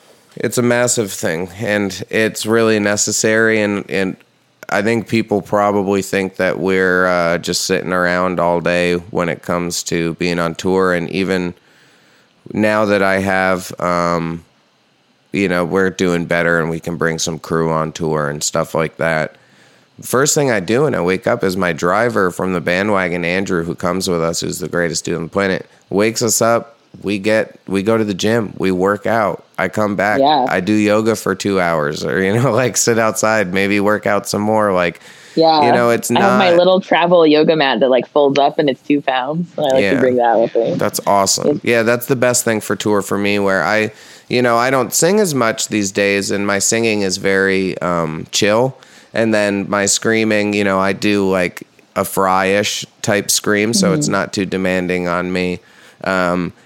But my body on tour, because I go hard in the paint, hurts a lot. So the older I get, the harder it is. Like the more it takes me to recover. And I have a robo leg now. I have to wear like a knee brace and an ankle brace on my right leg, and it's just one of those things with what I do. Like my hips are fucked up, my lower back, my upper back, my neck is hurt. Everything hurts. But as long as I'm working out a lot, and the more I'm working out and the more I'm doing my yoga, the better that I feel. So that really has done a lot of great things for my touring career. And I started doing that Warped Tour 2017 because we were still in the van and we were playing every day and we had no place to ever really relax. And my body was breaking. Were you on the half tour that they did on the Ernie Ball stage? Were you on that one? Yeah, and we drove ourselves that time. Like, there's nowhere. It's a flatbed truck. There's nowhere for you to hang out. Like, where did you hang out? Outside. We bring weights. We bring weights and we hang out outside and we bring a tent and I'd lift all day and I'd. That's how my bandmates always met all the cool dudes. Is like everyone would bond over everyone lifting weights. Like someone would have a kettlebell collection, someone would have a rack and like a bench and all that, and then everyone would just bring all their shit together. It was awesome. Yeah, it helped us socially for sure. Where people would be like, "What the hell? This band has a bench here," and we're just like, "Yeah, if you want to lift, like anytime, come snag. Like we don't mind." My way of getting to know people on the 2012 one that I did was my band had a really cute, adorable dog, and nice. And her name is Mildred, and she's like the cutest little doggy. It's mainly the guitar player's dog, but like we were always on tour all together, so we all considered it our dog. And so my thing would be I'd take her on a walk, quote unquote, like conveniently when everyone was hanging out outside, so that way, like all the other band people would come up to pet her, and I'd be like, "Oh yeah, hi, I'm Courtney. Oh, that's nice so to meet smart. You. Here's my card." I'm just joking. Right? Yeah. No, that's so smart. I would have done the same thing. Yeah. Yeah. So I'd take her on a little cruise, a friendship cruise around, so that way that's how I'd get to know people. Because then that's like a nice icebreaker. There'd be a cute doggy. Yeah. And she was fine because they'd be on the bus and she'd be in air conditioning all day. So she really enjoyed it. But it's cool out. It's not so bad. Yeah. But I can't imagine, like Bill in my band, he did Warped Tour in a van too. His weirdly enough, before we were in a band together, the day that I joined onto that Warped Tour, his band was done their half of Warped Tour. What were they called? So we never Living with Lions. Oh, okay. They're a pop-punk band. And wasn't one of the guys from Comeback Kid or Misery Signals in that band? Yeah. Stu, Stu, and then now Chase and another one are in Comeback Kid with Stu. The guy, like they're all in Comeback Kid and Misery Signals and Living with Lions. But they Living with Lions is more on the back burner. But they're a really cool pop punk band, and we grew up really liking them. And so that's the bands that Bill was in before he was in our band, where we were like fans of when we were starting out making music. So it was cool being in a band with him, and we already knew everything about his music career. So just locally, local legend, those bands, like they're very influential where we live. That's sick. So Yeah, so we never toured together, but we had a 24-hour window where he left Warped Tour and I joined. Well, Bill, if you're listening, I like your dingwall. I think it's nice. Oh yeah, he just got a new one too, because Michael's writing and recording bass stuff here, and Bill lives in Vancouver. We don't get to see each other much, so now just so that Bill doesn't have to keep shipping one of his dingwalls to Michael to record stuff. He got the NG3 has I think it has an extra pickup on it. And they do. They're really sick. And anyway, Michael he actually just got home from picking it up from getting set up. So he's, every time you get your instrument set up or a new instrument, doesn't it kind of gets you all inspired? So I think he's going to be writing some new music today. I think he's got the itch to write, because when you get your fresh strings back and all that. So yeah, what do you use? Do you use Ernie Ball? Well, no, not anymore. I still use Ernie Ball for strings. Hi, Tim. I love you. Them slanky strings. Them slankies. I was a Music Man bass player for 4 years, and I recently just switched over to Kiesel. I just wanted to try something new, and they've been really kind. Shout out to Chris and Jeff. What are their basses like? Are they like cool. The guitars, all the beautiful finishes and the beautiful wood and all that? Yeah, the one that I have is more of a dark wood finish, and it's really beautiful and aerodynamic, and I loved it, and it's comfy to play.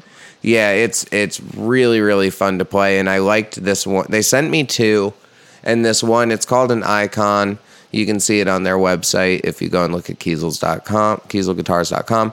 But I liked it so much, I was like, yeah, I can just play all the songs on this one. I'm not going to switch like I usually do. This one rocks way more than that one. And the other one was great. It was just a little heavier and a little bigger of a body. And if you watched how I play, it's more throwing than playing. So yeah, your performance is like a CrossFit. Yeah, yeah, pretty much. It's a lot of cardio. But when people say, "Oh, how are you so tired?" It's like, what? Have you seen the man play? Well, I don't do cardio during the day for a reason. Actually, I just lift, and then I stretch, and then that's my cardio, and then that's a good way to end. Except for after, I'm always so hungry. I can eat so much when I'm done. It's terrible.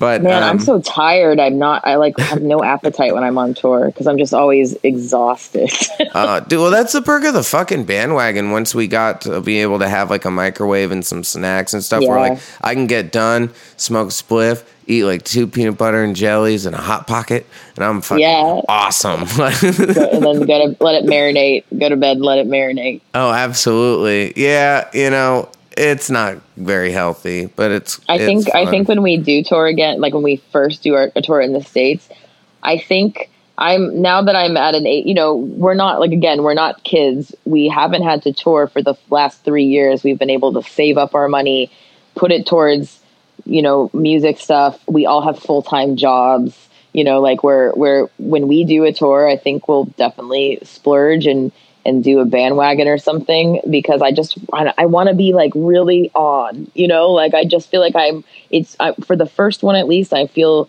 comfortable, losing money on that and and not having to be stressed out about not getting sleep and stuff, because you know how it is. Even if you splurge and you say, oh, we'll stay in hotels, you don't have time to stay in the hotel. No, Kirby never let us do that except for on off days. And that's why you guys are successful, because you spend your money properly. I will say that when people ask about good ways to operate your band and how do you become successful, one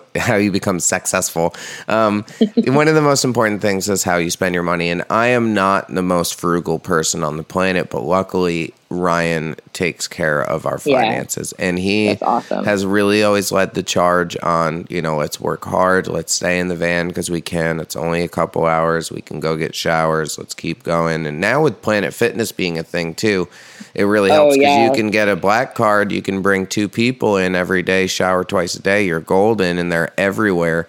But it's just not spending your fucking money. Bands that party and spend their merch money on beer and drugs and go to hotels. I was in that band. I was in that band where like, and I'm a huge pothead. I'm not saying you can't yeah. have fun, but that shit fucking makes me annoyed. Like, and there's some bands that do when they all complain about it. It's annoying when they all complain about being broke all the time. Like, well, yeah, you're broke. For some reason, you brought a crew of 6 people. You have a drum tech and 2 guitar techs. No way. And you know what I mean? Like those kind of things. Yeah, like, of course you're broke. That shit drives me wild. And I've seen it happen so many times. You have a bus when you should be in a van. You shouldn't be spending $2,000 a fucking day. You should be not spending any money, and you should sleep in your damn van or stay at a friend's house. You know, like people. My band. I get it though, because like in Iwabo, like I was in like the transition from like the band being at the top and like starting to make a lot of money to then slowly getting less and less money, but not scaling their operation down. And it's hard because you're like, oh yeah, let's, bite the bullet and spend money on this and that. But then at the end of the day, if your band, my goal is if for some reason I had to suddenly break up this band or something someday for some, God forbid, some bad reason, like I want to be able to have like savings and stuff to protect us as a safety net for when those things happen. Yeah. And have it structured properly. So I think that's the blessing of of Spiritbox. Like we're slowly gaining traction and we're doing this at an older age because I feel like we already went through like the boot camp portion from ages like 18 to 30, like of what to do, what not to do. And now we've learned from all of our past mistakes and, you've got so much knowledge. And it's okay that we can't, that we don't play a lot of shows. I prefer to be, be a better performer, but at the same time, collectively we've all played thousands of shows ranging from festivals to small, like hole in the wall bars. So like we, what I mean? Like we don't need to get, we need to improve, but we don't need it for like experience sake, like we know Absolutely. How to we know how to change our drums off the stage and put them back on and plug our stuff in. There you go. Well, we think we know. Every night of that tour, we were like, thank God these other bands are all being so nice to us and like understanding. We're really rusty. Absolutely. And like, that is tour etiquette is a tough thing to learn. And it's definitely nice that you guys, obviously have done it for a long time and remember it. But, and the other thing is when it comes to the crew is a lot of bands that maybe get signed young and they're like having success and, people are telling them like, yeah, you got to be in the bus because otherwise people think you suck and you got to have, have crew. Weird. And it's like, well, we didn't like, we got our first, tech when it came time where Daniel and Bryce were in Phineas together and Bryce already teched for Silent Planet.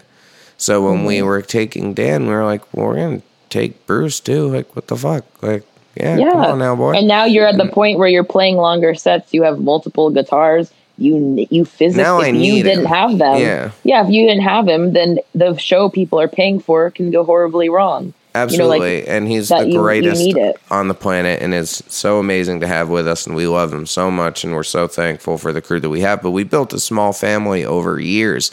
And everyone that's in the crew, like, it's not just, like they can just come and go and no one will care. It's like an emotional thing. And I think that's important where, building everything to, in a way where it has a nice foundation and everyone knows that they're heard and everyone knows that like they're not just an employee and that everybody cares about them. That shit's mad important when it comes to touring because otherwise you lose your shit. What's your biggest like tour etiquette advice? Mine is like just if you're the opening band, like be as submissive as possible. That's my thing.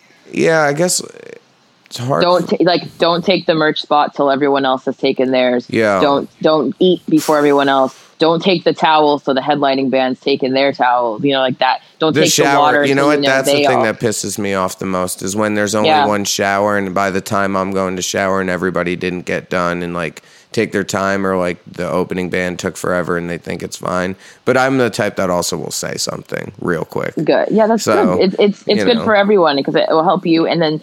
The odds are they are just doing that because they just are ignorant. They don't know. Yep. They're not mean. They just didn't know. So that's always my biggest thing is just like be submissive. Don't, I am always like that. We had a guy on tour with us that was his first ever tour. The guy who we had be our drummer on this last tour. So that was my advice to him. Is like, oh, that's cool. So don't go on stage. Just start setting your stuff up. Like, wait till the production manager or someone says, all right, now you may go. So-and-so is not sound checking, blah, blah, blah. Like, just that kind of stuff. Because when you're headlining, you want everyone to support you as much as possible and make your life easier, because their job exists because you chose them to be on the tour. So you have to be submissive. Absolutely. And luckily I've gotten to tour with a lot of bands I admire where I wouldn't want to do anything until I'm like given the okay or the blessing. And I think that helps a lot. And, I give tough love. I think if you talk to like Currents or Alpha Wolf or one of those bands where they're like, yeah, I remember my first tour with Fit for a King. I love Tuck, but shit, because I put, I make my jokes and I'm a little tough on you, but all in all, it's a lot of fun. And I think that, we all love each other a lot. It's just, there is a thing when it comes to touring where it can be really cohesive and awesome and everyone can have a great successful time as long as you're just cool and like take your time. Like if you eat our tour manager's only vegan meal of the day, like I'm going to be fucking pissed at you. Yeah. Like, you're going to learn today. That's what I think. You're going to learn. You're going to learn today. You're going to learn today. Absolutely. That's my favorite southern thing. You going to learn today, baby. Like if you do something wrong. Oh, absolutely. Yeah, I pretend I'm Southern sometimes when I'm down there. It's really nice. The Texas guys don't have accents that bad. I guess Jared has one like a little bit, but I want like Louisiana shit. Those two, I don't know what it is. Again, maybe it's just like where they grew up, but they don't have the typical Texas accent. They're pretty more northern, like metropolitan. Like they live in. Sound like they grew up in a city. Sophisticated Texas. With Ryan. How by the way, how's it being when you're in a band where everyone has the same name? You share a name. Well, that's why I had to change mine. Everyone calls me Tuck instead. It was weird. Yeah. But I grew up like that. My neighbor and best friend growing up was also Ryan, but it was rough because he was Big Ryan and I was Little Ryan. And then my neighbors all called me Lil Ho Query. And that's what I got called all the time on the bus. So if you think that your bus ride was interesting, there you go, folks. That's so good. When they were like, yeah, let's just like come up with a nickname, I was like, okay, let's do this. I was ready. I was very ready. In Iwaba, we had 3 Michaels. Oh, God. So it was me. So sometimes, like, there was, at the end, Steven wasn't touring with us. It was just the 3 Michaels and me. So that's why they all have nicknames, too. We have Mikey, Ricky, and then my Michael, he was the youngest, so we called him Young Michael. Oh, that's cool. That way. Otherwise, it was so confusing. Yeah. You know what, though? No one even calls Ryan.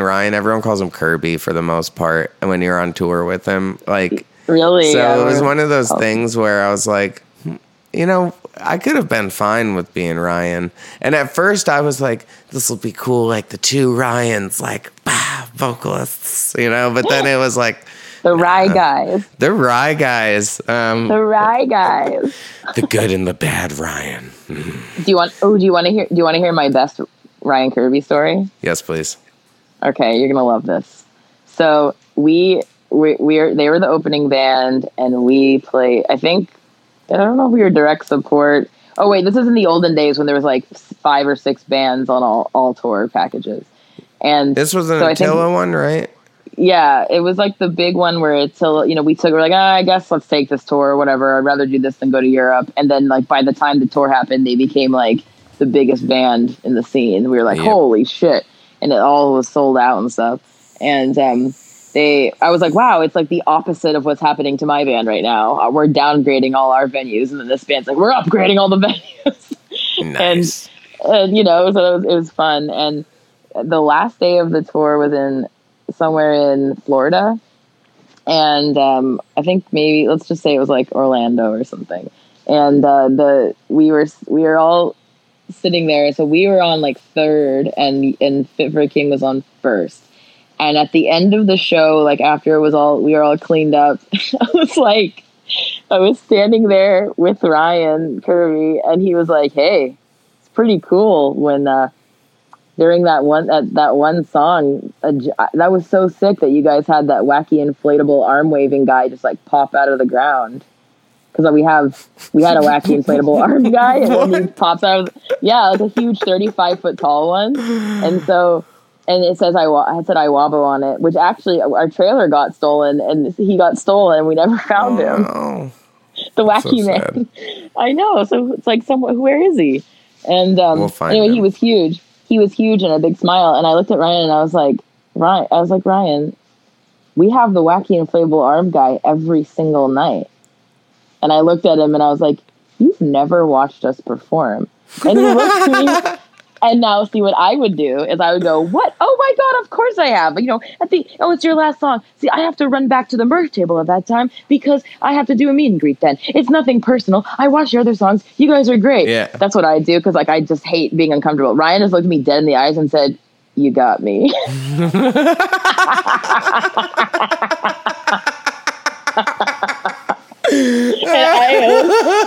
And I was like I felt bad because I'm sure Ryan, he probably thought that that was offensive, but I still say that. I'll be like, you got me. Oh my God.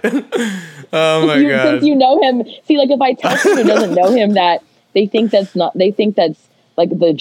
punchline is that he was being a jerk, but you know him, so you can, you know what I mean? You can see how funny that is. Yeah. It's like, you got me. Oh yeah. It's so Kirby. And I just was like, Ryan, you can't believe it. And he's just like, well, it was pretty cool seeing it. Thanks. I'm glad I saw it one time. He's also like Liar Liar, where I don't think he's capable. Yeah, I know. That's what I mean. I would have quickly made up a lie. I know. But he's He'll not just that look kind you of guy. dead in the eyes and just give it to you straight. Yeah. So anyway, That's and that awesome. just made me just instantly be like, I like this guy. He'll be okay. He's going to do okay in his life. Yeah, he's great. You got me. Because then I'm in my head, I was like, I wouldn't watch this either. Oh my God. I wish I got to see her, but we still have your guys' ego risers. They need new thingies to keep the legs on. So that picture where the ego riser broke. Did we just pawn it off on you guys? We bought them. Sean Carano, our old manager, I think bought them from you guys. Okay, or somebody. good. Yeah, they don't have, the legs are broken. They were already broken. They sold you a faulty. I knew they were broken. We still use them. Oh my God, that's so good. Well, Bruce tries to keep them together. I don't like those. I don't like the risers. I feel like I'm going to fall off them. One of the legs fell off, and then Kirby fell, and it hit him in the rib. And we sold a T-shirt where there's a picture of him falling. Have you not seen this? No. And you know what? I wish I had, because I would have said, yeah, that was my payback. I made sure they were sold messed up, so that way Ryan would fall off them. Goddamn because right. he didn't watch Iwabo. Yep. Oh my God, that's my worst nightmare, and it happened to him. Yep. That's why I don't like those things. I don't feel like they're sturdy enough. Nah, and he always gets damaged. It's either that or me hitting him with shit. So, but he's tough as nails. Rib? No, he was okay. He was all right. I mean, it hurt him for sure. He definitely got bruised that night because it was a hard fall. If I could find the video, the pictures out there for sure. I bet it's scary. Everyone when he tore, was trying to get back on him again. Yeah, and just watching that happen to anybody while you're playing too is it's scary, because it's he is the singer of our band. If Ryan gets hurt, I'm gonna be kind of poor. You're gonna have to do it. Yeah, right. Backtrack bass, and then they're just gonna make you do it. That would be so bad, or really fun. With Ryan staring at you from the side of the stage, judging you, being like, We lose all our fans because I cuss the entire show and don't say any real words and just call everyone pussies and just freaking out, moshing on everyone. But then, you know what? I do love fronting a band, though. I have an emo band that I front in my spare time called Off-Road Minivan Swan Dive. Out now. Go listen to it. Yeah, and you were saying you do more soft singing and that. And it's definitely more 2005 Armor for Sleep, worship, music-y stuff. Mm-hmm. And it's a lot softer and fun, and That one I like to run around and dance and spin the mic because mics are for swinging, not singing.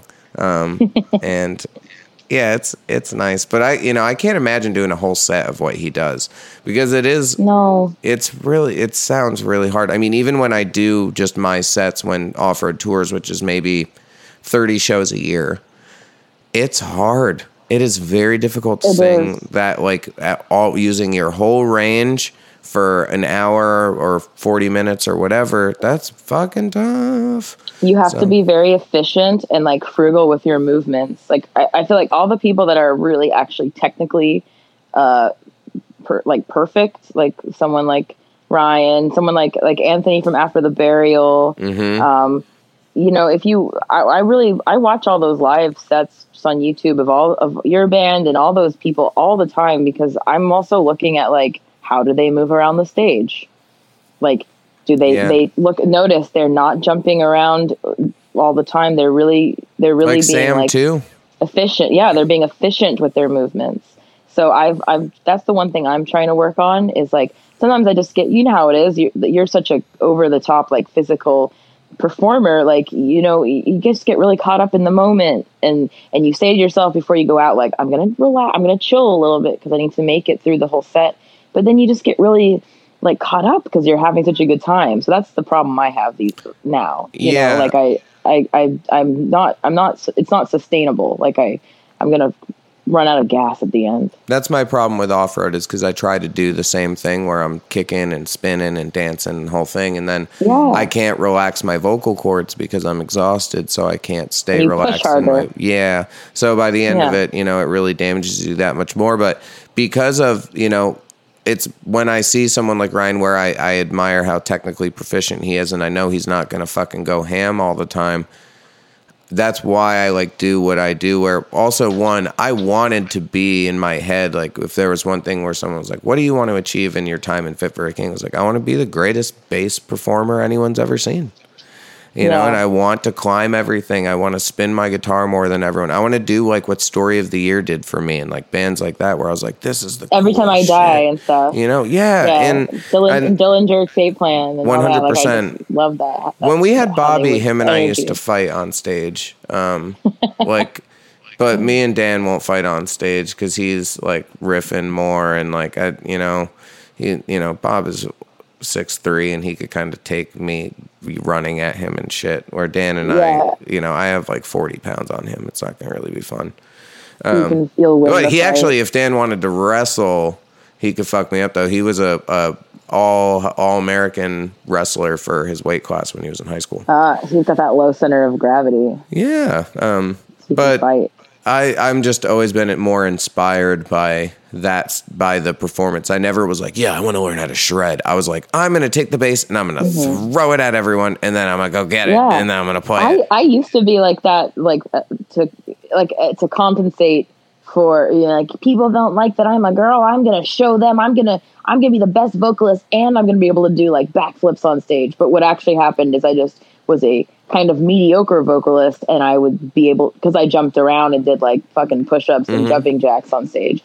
And so now I'm trying to like study people like Ryan and people like Anthony from ATB and stuff and just watch how they can. I'm like, okay, well, you can still be like very powerful and intense without jumping around too much. So Winston's like that too from Parkway, where he you look at him and it's like, oh, you're so commanding. This is awesome. Like and those dudes are so in crazy good shape. Like he could jump around if he wanted. But he knows, like for the long run, 30 shows in, it's like that's for me. That's what I'm interested in. Like I can do great for 2 shows, but I'm not. I won't be happy until I can be perfect on a 30-day in a row tour. And right now I can't do that. People are so captivated by the singer that I think it's a lot about your hand movement, your body language, your face, your confidence. Like you have to. You don't have to do as many tricks to captivate people because you already are captivating people. People are already interested in pretty much just you. If people become interested in me, it's because I, stole 1 or 2. But really, everyone's focusing on Kirby. It's why every video is focused on the singer, right? So as long as you can maintain that confident, presence while also sounding amazing, everyone is sold, where they're just like, yeah, that band was amazing. They didn't expect you to do backflips in the first place, you know? Yeah, but I come from that world, you know, that's the world that I come from, is that jumping around, Dillinger Escape Plan, like tech, shreddy, novelty, honky horn world, you know? So it's hard for me to like get out of there, but I'm trying. Like I want to just I want someone to be able to think I'm good if they're only listening to me and can't look at me. You know what I mean? Like, whereas right now it's more like, if you're watching me, it will be fun. But if you were to just listen back, you might be like, she needs to like chill out a little bit. You know what I mean? Yeah. Try hitting those notes better. But I just right now I'm too caught up in it, you know. That's the experience. It's like watching an early Daryl Palumbo video versus a later Daryl Palumbo video. Yeah, exactly. Jumping around crazy, like just doing karate kicks, and then just you chill out over the years and learn what best suits your voice. And then some people are just freaks of nature, and they can jump around like Anthony the Crystal Green. Lake guy. Yeah, and the Crystal Lake guy and the Riot, like it's disgusting how physical they are and how good they sound. Yeah, Rio is a freak, but he also, when we tour together, he works out with me every day and like stretches with me and does the same thing. So when we met on the August Burns Red tour, I forget which episode, someone just mentioned, Ryan Neff from Miss May, I mentioned it, but the first US tour they ever did was August Burns Red, us, Miss May I, them. And we, between Jake and my band, we had a fuck ton of weights. You know, we had like 275 of iron. We were doing, you know, squats, benching, deadlifts, all the shit all day. So Rio started working out with us. And then... Wow, he's in crazy shape. Yeah, and then when he came back this time, he stuck with it the whole time he was there. And when he came back to work and lift out with us this time, like he'd come every morning still, because we just want to hang out anyway because he's the fucking best. But the dude is just in amazing shape. Watching him do pull-ups and stuff is wild because, you know, dude's just fantastic. Really takes care of himself, very healthy. It's not like he's like partying and drinking and smoking and shit. Dude is very legit. And, you know, he also isn't the loudest person in the room, which is interesting because when he's so energetic on stage, but off stage he's very calm and very like well-spoken and kind. So it's not like he's overusing his vocal cords when he's off the stage either. It's just when he's up there. So yeah, I really, really appreciate that about vocalists. And, you know, and then someday when we can all tour together, I'll work out with you. Know. Yeah, we'll get jacked, bro. And Michael, because then Michael can have someone spot him because I'm too weak to spot the amount of weight he lifts. You know? Now, he's kind of a beefcake, though, isn't he? He's pretty tall.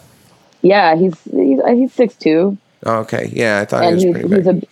He's a beefy boy, and also, you know, in all the photos, like generally you're in a band with guys who are all similar heights, but you know, all of Michael's photos are him next to a 5'7" person, me, so he looks extra big. Well, see, that's what my band is like because I'm 5'7" too. So Jared's 6'3" or 6'4", and I'm 5'7". Yeah, so you're like me, Ryan, and Dan are all just about the same height.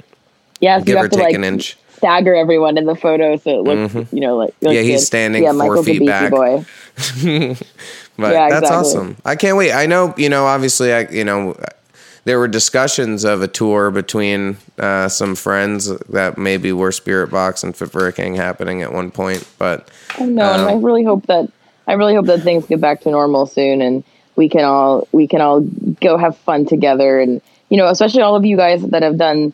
A lot of people have made podcasts during this time, and so everyone's interviewing each other and getting to know each other. So it's just going to be even more fun when we can all actually do shows together again, or at least go out and you know, when you come to Vancouver or something, we can come over and watch you. Absolutely. You know, so yeah, so I hope so. I hope so soon, man. It's just like for us, this is business as usual. Like this is this is what we've been doing for the last couple of years, is just not being on tour. But for you guys, like it's completely your identity. Like this is how you connect with your fans. This is how you make money. Like it's just such a shitty, and all your people you love and care about, all the crew people, you know, like now they all have to do other stuff. So man, I hope we can get this all back together soon. Yeah, it's hard because like you said, it has become so much. I mean, I've always really taken pride in the identity of a musician ever since I was a kid, right? But now that it is my profession, it is really hard to think about like the what if and what will come, and by the time that things come back, will people give a shit? Will everyone that hated Locked in My Head that came out today because they think it's not screamo enough be like so pissed? I know, I'm so excited to hear it because I saw you guys say hey, if you don't like if you feel like, oh, we've changed, you're not gonna like the single. It's so dumb though. But the album you'll love. Yeah. Well, for sure. And like we usually play that card a bit. And, the reality is we have an all singing song on every record. So everyone that's like, oh, they sound like a butt metal band. So just instead of writing a really depressed, super soft song this time, we decided to try to write one that would make us money. Sorry. Yeah. And the reality is it's not like we put any like intentional effort into it, where it literally was. One day I was sitting on the couch and I was like playing this chorus, and then I had like lyrics for it and I sang it, and then Bob was like, dude, that's pretty cool. I was like, yeah. And he's like, yeah, that's cool. And I was like, okay. And then Kirby took it and then did the Kirby with it and wrote, awesome lyrics. And then me, Dan, and Bob sat and we structured out the whole song and wrote it out, and it was really easy. It was one of the more organic songs where, obviously everyone knows we work with Drew Folk, our producer, and he definitely helps with tracks. And this was one that we did a lot of ourselves, and we really take pride in how great this song is. And I know it's not for everyone, but the reality is y'all have listened to other albums that had singing songs on them too. We just made this one a single instead of letting it be track 8 on the record. Sorry. Yeah, exactly. So, it's not that different. But no, I think and like it. It's good. You need to, it's a statement because I feel very strongly about bands that are planning on being around for a long time you need to train your audience to expect that you're just going to do whatever the fuck you want. Yeah. And that way they just leave you alone. You know what I mean? Like that you declare like that fluidity that you're just going to do whatever you want, and it might make them a little uncomfortable, but they're going to just get used to it, and then they'll leave you the fuck alone, and you can just do whatever you want forever. So I think it's good, it's bold, and it's very important for you to train people to expect that of you.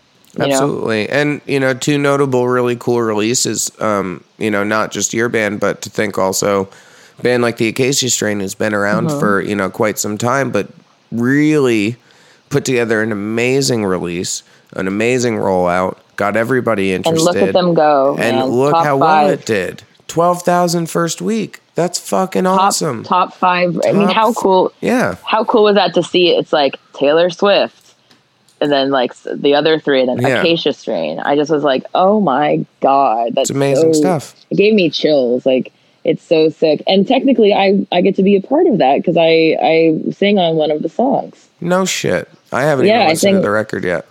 I sang on this one called it's called a thousand stings. 1,000 painful stings. That's sick. Very fucking cool. So it's I'm so proud of them. So they're just, I hope that they're really taking the time to like glow and like bask in this glow of being proud of themselves, because their release was so creative and they catered to their audience. They catered to the people that listen to their band that want to buy vinyl and want to buy like the little 7 inches and stuff, and they killed it. So like I feel like they kind of changed how all of us are going to do some shit next year. It's really cool. So I'm very The records are dying. People need singles more or EPs or small releases so they can stay. Yeah, that's why I've never put out a fucking record yet, like a full record. It's just been an EP, a bunch of singles, and then 3 other singles, because, when people are like, why won't you put a record out? I'm like, are you going to fucking pay for it? Who's paying for this? Yeah, right.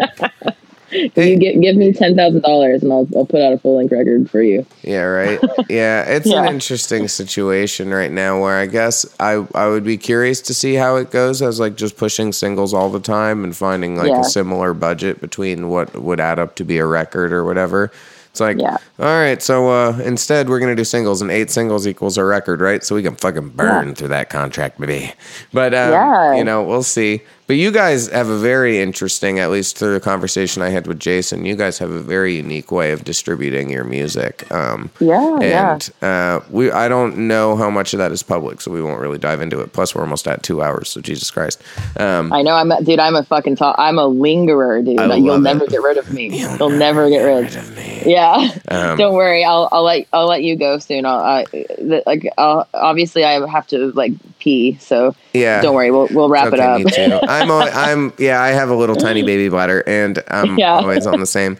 But no, it's nice. I mean, my show is usually 2 hours long, and it's just nice when I talk to someone that I didn't previously know, never seen in person, and I just admire your music and what you've been able to do. So it's really nice that you took the time at least to even talk to me. But I have some questions. There's that extra layer. There's that extra layer for us of just so appreciating your guys' band, and that connection of that tour we did with your band. We've toured with 100 bands, but the Fit for a King guy has always left a lasting impression on us, and we still we only ever did that one tour with them, and we still talk about you guys so fondly, because you guys just, I feel like you probably like that with lots of bands you meet, like they just always remember you. So it's really nice of you to say. I think I can't speak for myself, but I think when it comes to the guys in my band or our crew, I'm really lucky to be around a bunch of guys who aren't filled with ego. They're really nice to be around. They're very kind. They're not going to try to be the center of attention, but they're also not going to neglect you and be mean. They're just easy-going, normal people. I don't think people maybe fans, I hope they realize it, but I don't think they know necessarily how normal everybody is. Because even myself growing up, looking at musicians, looking at larger bands, you're like, man, that guy's a rock star. He must be like crazy and partying and all this. Yeah, and it's like, I want to be the anti-rock star. Yeah, we just hang out and play Super Smash Brothers, and like my one thing when we're on tour, if it's the season, I'm like, guys, on Wednesdays, like we have to watch Bachelor. Is that okay? It's little stuff that they wouldn't even expect. That's so far out of left field, where they think we're trying to go out and get wild, and I'm like, my concern is literally like, no, like it's Bachelor in Paradise right now. Like we're gonna go watch Bachelor. Oh, no. Yeah, so. I think it's also just kind of playing difficult music. I think a lot of us like that. You play technical music. It's like you don't have time to be staying up till 6 a.m. and like being high and drunk like while you're playing. Like you'll mess up. Yeah. Some people can, and I'm usually proud of them personally. Yeah, I'm a huge stoner, so I'm I'm like the kind of super hyperactive person. When I smoke pot, I'm like I am. Really? I'm high now. No, I'm a before bed gal. Like for me, it's just like a means of just relaxing. I don't like navigating the world like that. I feel like I'm like, oh, everyone's looking at me. Yeah, everyone is looking at me. Why is it so love sunny? it. Why is it so sunny? Oh my god. Well, I'm always wearing sunglasses for sure. The wind hurts my skin. Oh my god.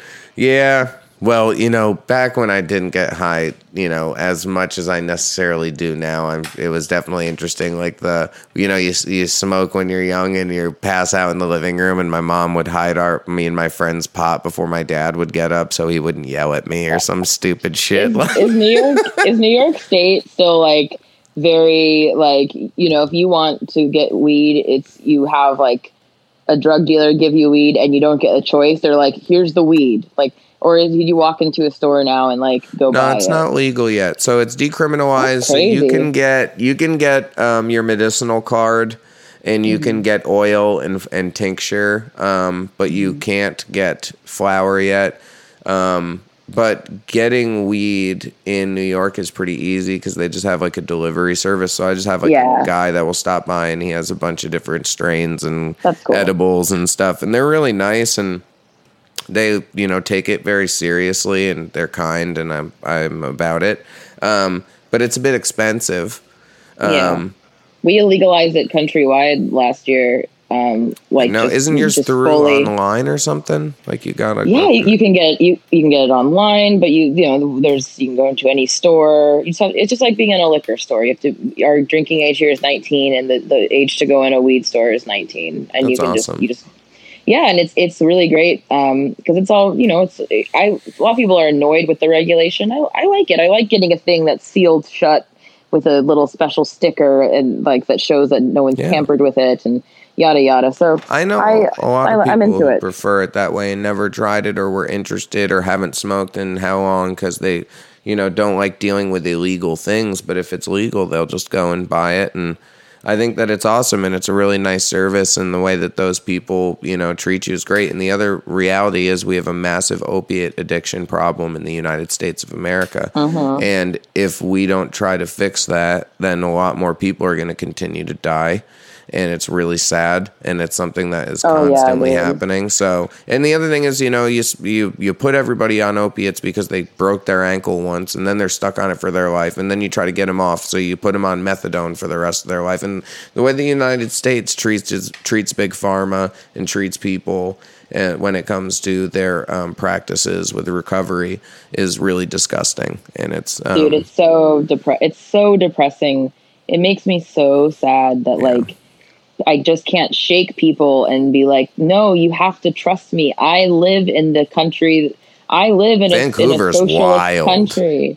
Dude. Yeah, East Hastings streets and I was just there this weekend, and it's awful. It's even worse than it was in the previous years because, during COVID times, think of all like the regulations of like all the support homes, like everything's more, you have to be spaced out. So now there's less rooms available, and it's just horrible. Like it's just so fucked up because it's like, it looks like the zombie apocalypse next. And then like one block down is like the Gucci store and there's Lamborghinis parked outside. Like when you pull up to that alley on Hastings Street to whatever that venue is, the rickshaw. Yeah. The rickshaw. That's some wild shit. Watching people smoke crack, shoot up heroin, like, watch a dude shoot up between his toes, like wild shit. It is. It really is. And when everyone, it's so funny for us because everyone else is like, oh yeah. I live in New York City. Like I live in LA. I know. I'm like, no, guys. No, you don't. It's nothing. World famous here. But the one thing I do like is that the people, the homeless in Vancouver, there really is like a sense of community. Everyone knows each other. The people that work in the stores know the homeless people. Like everyone kind of looks out for each other. So I'm glad that there's that at least, because now there's so many more people. So the other homeless people are trying to look out for everyone. So that part is good. There is an actual sense of community within the homeless community there. But other than that, it's really awful. And it just makes you see how, ignorant to that stuff I am, like I don't have to ever deal with that stuff. It's the same with us all having, free healthcare. Like I just can't wrap my head around getting sick and then like going into debt. I just can't. It just doesn't exist. And everyone tells themselves it's bad here in Canada. Like, oh, it takes a year to see a doctor, blah, blah, blah. No, it doesn't. It's better than where you live. It's far superior. We have incredible doctors.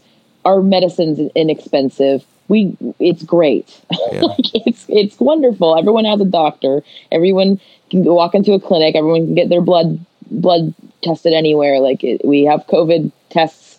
It's great, but it's such a shame. I really hope that after maybe this year, who knows? Maybe America will start. Maybe this will have really like opened up some people's eyes to what a country does need a safety net. Or look what happens.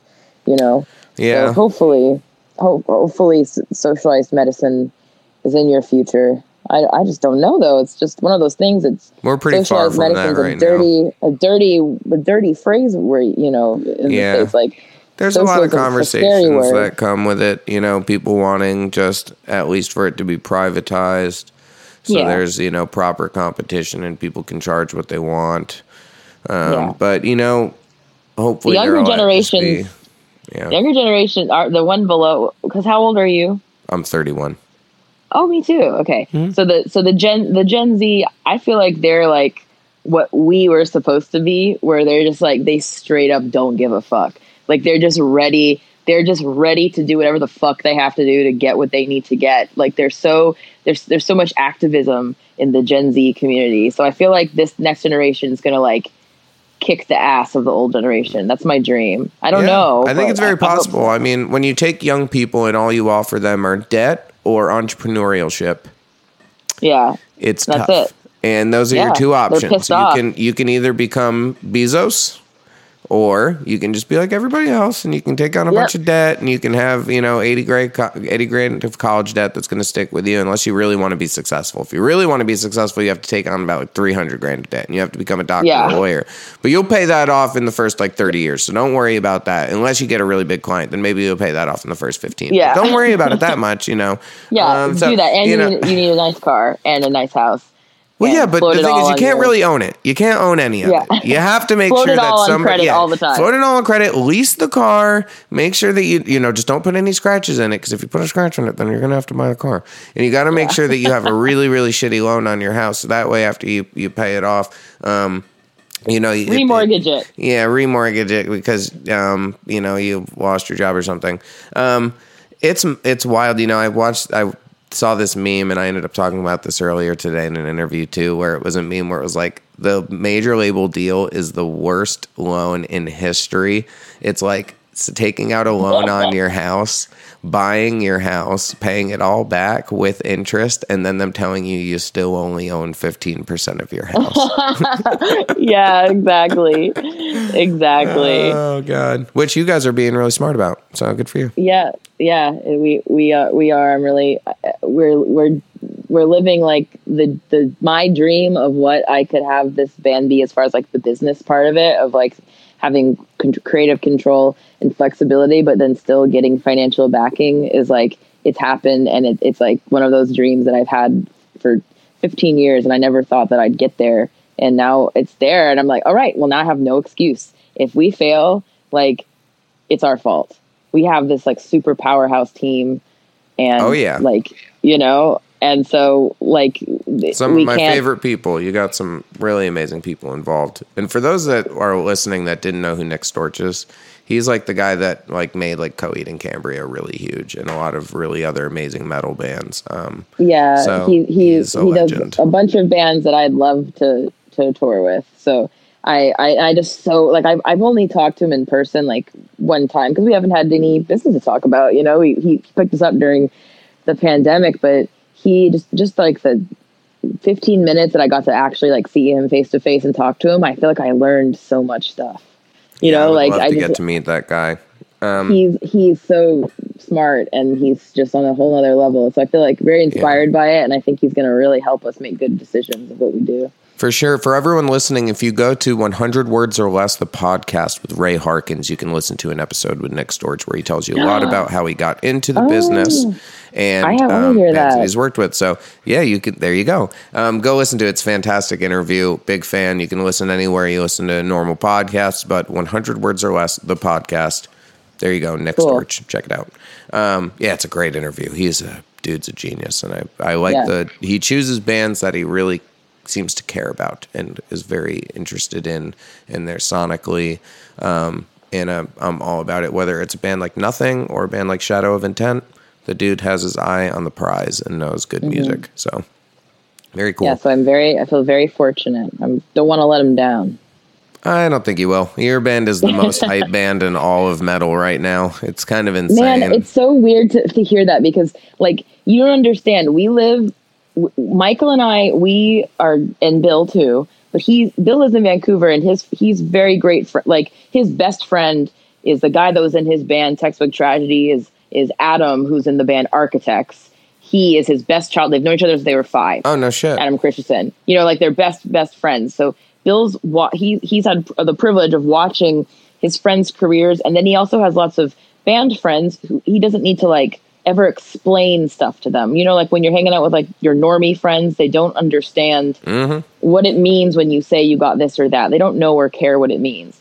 So Michael and I live here, and we don't have any band friends, and no one. Our friends are like, oh, we're happy for them. They're doing what they love, but we can't really like quantify to them what is happening right now, like, because we just can't. You can't say, oh yes, we sold 10,000 records, because you know what I mean. There's no like number that we can say we did this thing. We don't have numbers. We don't have like a quantifying number to make them go wow. In the normal world, it's like the impressive thing is like we sold a bunch of records. It went number 1. We got a Grammy. Like that. They don't understand anything other than like award shows, and so we are here and there's no one knows anything about what's going on with their band, and they don't understand what's happening. And it's so weird to like talk to someone like you who says, oh, you guys are so hyped, because I don't know or talk to anyone that says that about us. You know what I mean? Yeah. Like, it's just where our friends are like, oh, you don't play local shows here? Oh, you guys must not. No one wants you to play. You know what I mean? Like, that's just how things are. Yeah, in my opinion, I would say you're the most hype metal band on the planet. But dude, we better do a good job then. Well, here's the thing: the fact of the matter is, I'm kind of pissed because say things do come back, and we're able to tour, and if you guys accept something else instead of doing that tour with us, and like doing that stuff, then your first like big U.S. tours with somebody else, and I don't get to benefit. And here's the thing: is I'm all about myself, and like I like to make money, and I want to make a lot of money. So like you have to go on tour with our band. Fine. Okay. God. I also want to tour with Era. Oh yeah, that would be great. I love JT so much. Hate I've him. known He him for a long sucks. time. Bad Speaking guy. of incredible vocalists. Ugh. Well, actually, if you think he's an incredible vocalist, you can hire JT on featuredex.com Yeah, right now. Go and click on his can. profile and hire him to screamo on your song. He is I just got to efficient. see a new Era video that's not out yet, and it's so good. Oh, I bet it's so. I'm so glad they made a video. Did they do it like before a pandemic time or after? No, just recently. We all they did some, and then we use the same crew for our videos. These guys called Hometown Crew in Atlanta. Is our friend Kevin Johnson heads the production, and he's a brilliant young man. He shot today's Locked in My Head video that's out now. But yeah, you should text JT and be like, hey, send me that new video. Tuck told me I'd love you to have see it. it. And it's really cool because you'll see the similarities between ours and theirs.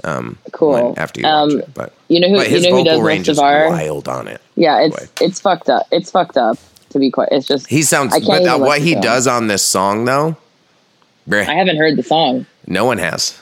Just me. Oh my God. I'm so excited. I'll get him to send it to me. Yes. You know who does all of our videos? Except for 3. Who? Michael, like my husband. Oh, for real? Bandmate.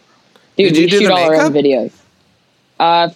For most of them, yeah. That's cool. Like for Holy Roller, Bill's wife Ashley did my makeup. She's a professional makeup artist. Cool. She works with me when she has time. And Michael does aside from a couple videos where we had our friend Dylan, who's like a professional, production team, he did it for free essentially. We still pulled it off and made it look cool. But everything else that we have 11 videos, and 8 of the 11, including Holy Roller, Michael shoots them and directs them and edits them. Like we come up with the concept together and we build everything, and he edits everything, and he almost dies each time because he's not a so good. But we only learned how to do all this stuff for this band. Like we went from, you know what I mean? Like we didn't have passion for this before Spiritbox. We can't afford to have someone else do it, and the people we can't afford suck. So let's do it ourselves. But that's when the best stuff is created, is when it's like, well, I know that I really want to do this, and I want everyone to experience this band and this art that we have in us. But the reality is that we have to work really hard, and we have to do this ourselves. And I think maybe that's part of why it's so successful, is because you guys have done something original. You've put everything into it. You guys have thought about every inch and move, and it's amazing, and you're not wasting any time. It's brilliant. It's all brilliant, and that's why so many people appreciate it. It's been a really awesome fine line of like super over calculation, and then also because of that, in building what we have, like the complete freedom of spontaneity. Also, like Holy Roller was spontaneous. We just were like, fuck it. What's the one song that we're gonna put on our album that we can record? It doesn't have screaming on it, so we feel comfortable. Doing it ourselves again, and then sending it over to the guy who mixes and masters our stuff. And so Holy Roller is the only one with no singing. Yeah, Dan Bronstein, he mixed and mastered our first EP, and then all the singles that we did, the second thing we did, and then for the last 3 things we've done, we have a song called Rule of Nines, Blessed Be, and Holy Roller. Those Rule of Nines and Blessed Be, we like literally wrote with Dan in person Sick. rather than just sending stuff off to him. So it's the first stuff he's produced. And then same with Holy Roller. We made that song up before the tour, and he was there with us, and he produced it. And then, then we were able to like, Michael engineered, he tracked all of it and then sent it to Dan, and Dan mixed this. But that's why we're waiting on doing the album, because we might record one more song this year, but it looks like we're not going to be able to all like get together because of COVID. Dan's in America, we're in Canada.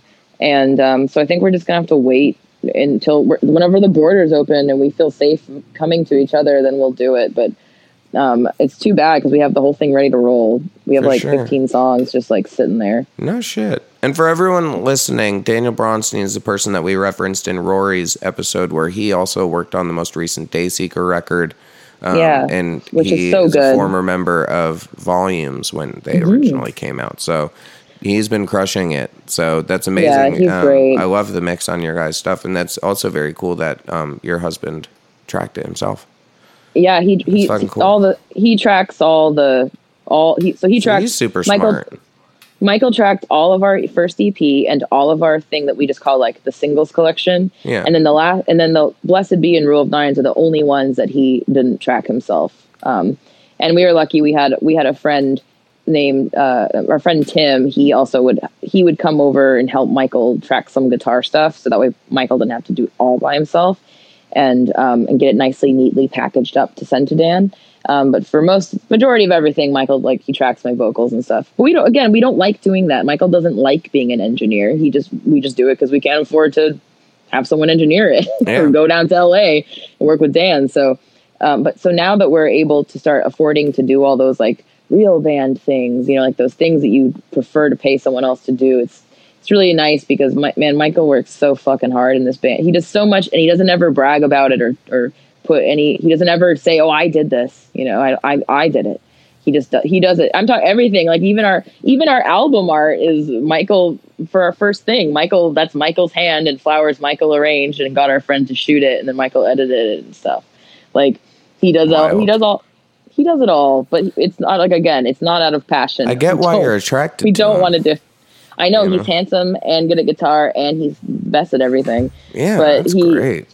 But man, it's I'm so happy. That's why for Holy Roller, like when we did Blessed Be, that video is made by Dylan, our friend that we collab with, and we're like, Michael, are you so happy? We're finally making money and stuff now, and you never have to make videos again. And then the pandemic happened, so our joke is with Michael, we keep going, just when I thought I was done, they pull me back in. And then poor Michael had to me back in. So Michael had to do one more. So we're hoping that's the last one. You fucking gabagool. Yeah. That's amazing. I love it. What a gabagool. Yeah, I love it. That's great. They pull me back in. Oh. So you guys are Sopranos fans? I haven't finished. I've never watched every single episode. I haven't finished it all, but I've been watching it during pandemic. I know how it ends and stuff, but I want to actually watch like the last 2 seasons. I haven't actually seen every episode. That's what I'm going to do this week. I'm going to watch. Michael, I don't think he's ever watched it, so I want him to watch it. Yeah, I was on the beginning of the 4th season, and I took a little break, and I need to get back to it, but I've watched a lot of television, but mostly just 90 Day Fiance before the 90 days, and 90 Day the other way. Did you watch season 3? Of which one? Of 90 Days Before the 90 Days with like Caesar. Mm-hmm. And oh my God, dude. So Michael and I have like a ritual where our photographer Kyle is like Michael's best friend. Kyle does all our photos and stuff, and he comes over. And it's the lamest thing you've ever heard. It sounds like we're like a weird straight edge couple, but we're not. We go and buy Diet Coke, and Kyle goes and buys Halo Top ice cream. And then Kyle comes over here, and because they're all long, they're like 90 minutes long, right? Each episode. Yeah. We watch one episode of 90 Day Fiance before the 90 days. And so we started with season 3, and let me just tell you. Oh, you know what? I'm looking at the Caesar dude right now. No, I haven't seen this one yet. I just watched the first 2 of Before the 90 Days. I gotta watch that. Is it on Hulu? I don't know. We have that server thing called Plex that like people upload to a server. because I don't think we can have Hulu in Canada, but you'll find it. You have access to everything in the US without VPN stuff. Yeah. So you'll find it. I believe in you. Thank you. I will find it. But yeah, it's a very entertaining show, is it not? Man. It's great. I love it. It's my fave. Yeah. And they just suck you in. They never get anywhere in the episode. They just keep showing you a preview of the thing that's going to happen, and it never happens. Never happens. And then you just... Right now we're on 90 Day Fiancé the other way, so the people from the U.S. are going and moving to another country. My God. Where it's like, lady moves to South Africa and is just like, oh, I didn't realize how dangerous it is here. Yeah, like, you're a fucking idiot. Did you never? What do you guys? That's because all the fiancés, all they do all day is they just text each other hearts and saying, I love you, my queen. You are my queen. You are my king. I love you. I miss you. I can't wait to see you. You're my king. They never talk about anything. Yeah. They never talk. Like, you think you'd go, hey, what are the customs of your country?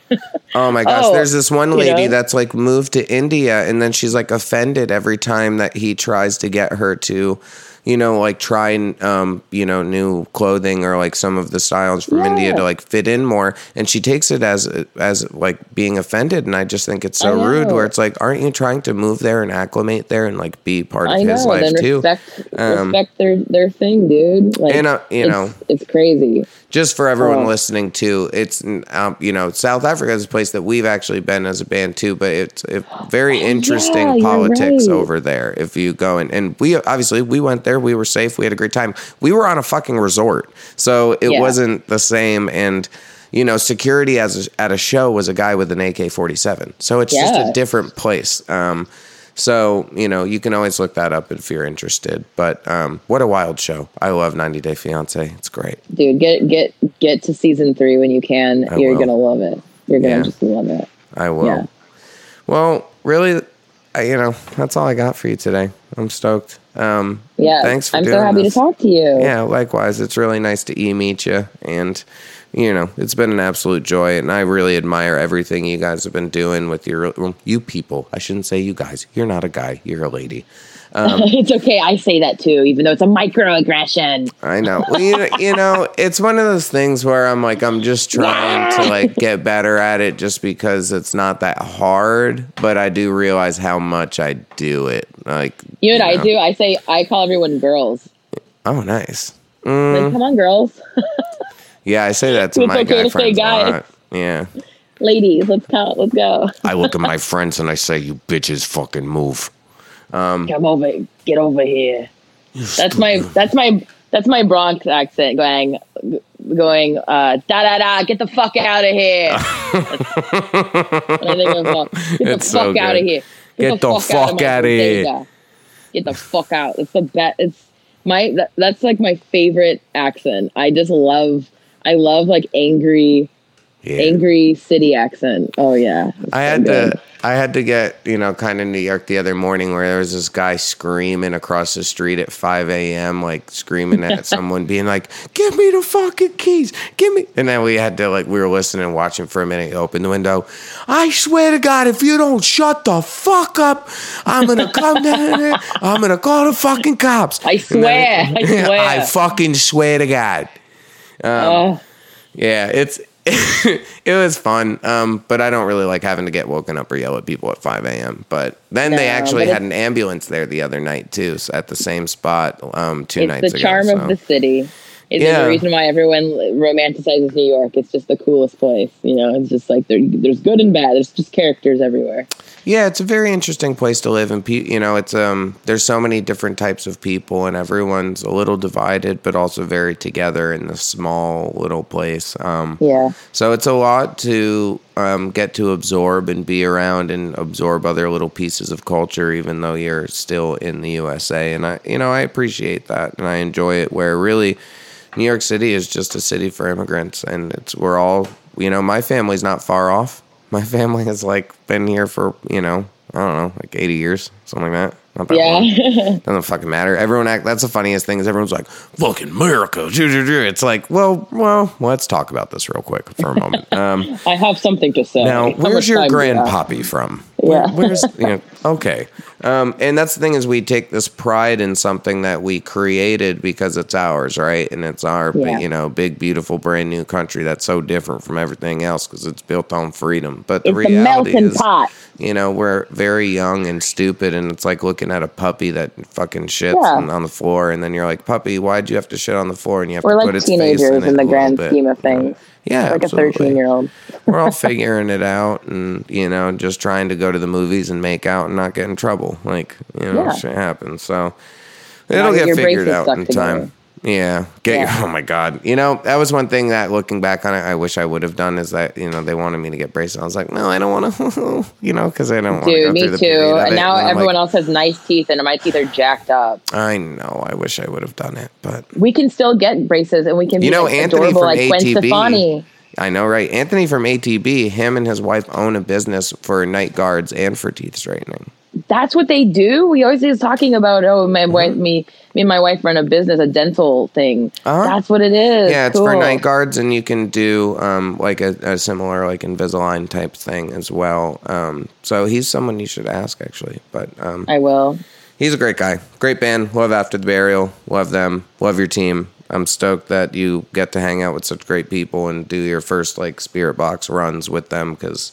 That can't really ask for a much nicer band to go tour Europe with for the first time with this new project. It was so perfect. Everyone was so supportive of us and didn't just look at us and go, "Ugh, a band on the tour that's never toured before. God damn it!" They were all very nice to us. Yeah, because they were never toured before. Yeah, but they didn't know that. They didn't. No one knew that we were old dudes who had all toured a bunch. They just were like, "Oh, a young band." Yeah. Like you just assume that the person in the band that's never toured before is a bunch of like dweeby little 20-year-olds are like, we're rock stars. We're all taking now you can be like that though. You can show up and you can be like, does anyone have my latte? I did 10 days. Yeah, I did 10 days of a tour. I'm a professional. This isn't warm enough, bitch. Throw it and get back. Well, let's promise that no matter what, if you're in New York or you come to Vancouver, we will get together. Like our bands will come and watch each other. But hopefully we see each other every day on the road. I think that will likely happen. And luckily your managers and my manager are like really tight. And I think that everyone, we'll see. Really it's up to you. If you pick something that's like way cooler, then I'll just be like, oh, whatever. But if it's like Architects, then I get it. And I won't be mad at you. I'll be like, oh, can you tell him to like look at my band too? And then he'll be like, that Christian band, they suck. And then we'll be like, I can't believe it. I can't believe it. I can't believe you've done this. Oh my God. You're that dude. You're that guy that punches that other dude in the face. He goes, oh, I can't believe you've done this. Oh yeah. Like, you know what I'm talking about? Yeah, that's I always say that. Oh, I can't believe you've done this.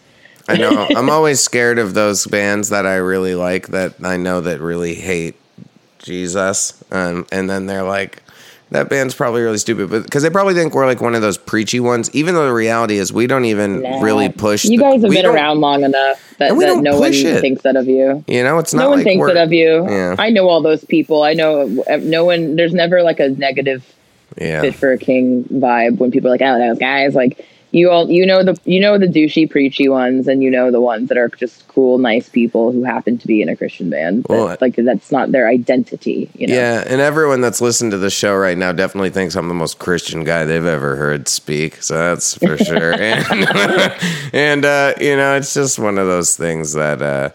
I think it's humorous when it does occasionally come up. But yeah, you're right. I think at this point, most people that know the band now have no fucking clue we even came from that background. So it's I think that's good. But I think that's sick. It just shows that you transcended a small little box that a lot of people can't escape from, Absolutely. And the reality is that if you don't like my band, you're going to hell.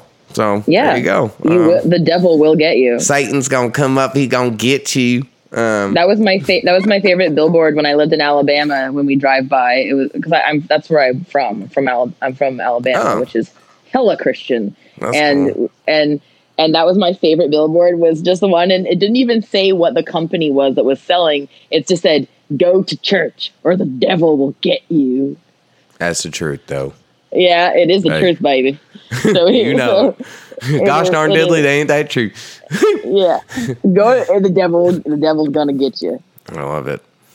All right. Well, thank you for having me on here, and for not letting me pee for the last 2 hours. Yeah. I'm gonna jump off the phone and run. Yeah, absolutely. Hold on 1 second. Thanks for being on the show. You're the fucking best. Don't pee your pants, and I hope I get to cross paths with you soon. I hope so too. And if you ever want to talk to any of the other dudes in the band for an episode, hit me up, and you'd love talking to them, and I'll tell them about it. Yeah, that would be great. I would really love to, and I think a lot of people would love to hear, especially from your husband, if he's been writing all the tunes, because I think people there's so much we could still talk about with Spiritbox, but I will try not to drag it on. So you go and enjoy yourself, and it was a pleasure. And thank you to Jason, and thank you to you for being on the show. It's really nice, and everyone wanted you, so I can't wait to put this out. It's going to be awesome. Thank you, and I hope you have a good day, and I'll go watch your new video, and congrats on that. Congrats on your new website you've launched, and congrats on the podcast. Everyone loves it. Thanks so much. I'm trying to stay busy, so I appreciate it. Yeah, man. But I'll talk to you soon. You have a great weekend. Thanks. I'm going to my parents and going on the lake. It's going to be great. So. Yay. But all right, I'll talk to you soon. You're the best. All right, bye. Bye. All right, you jabronis, the show is over. It was a long one, so I'm not going to sit here and ramble. Thank you for listening. I love you. Go break your bedroom to Holy Roller. See you next Monday at 4 p.m. on Adobe How. Go check out my website, featuredx.com, and get a feature on your next song from your favorite vocalist. Why? Because you can, and why shouldn't you work with your favorite vocalist? I'm going to do it myself when Davey Havoc gets back to me in my dreams. Okay, everybody. I'll see you next week, and as always, remember to get tough.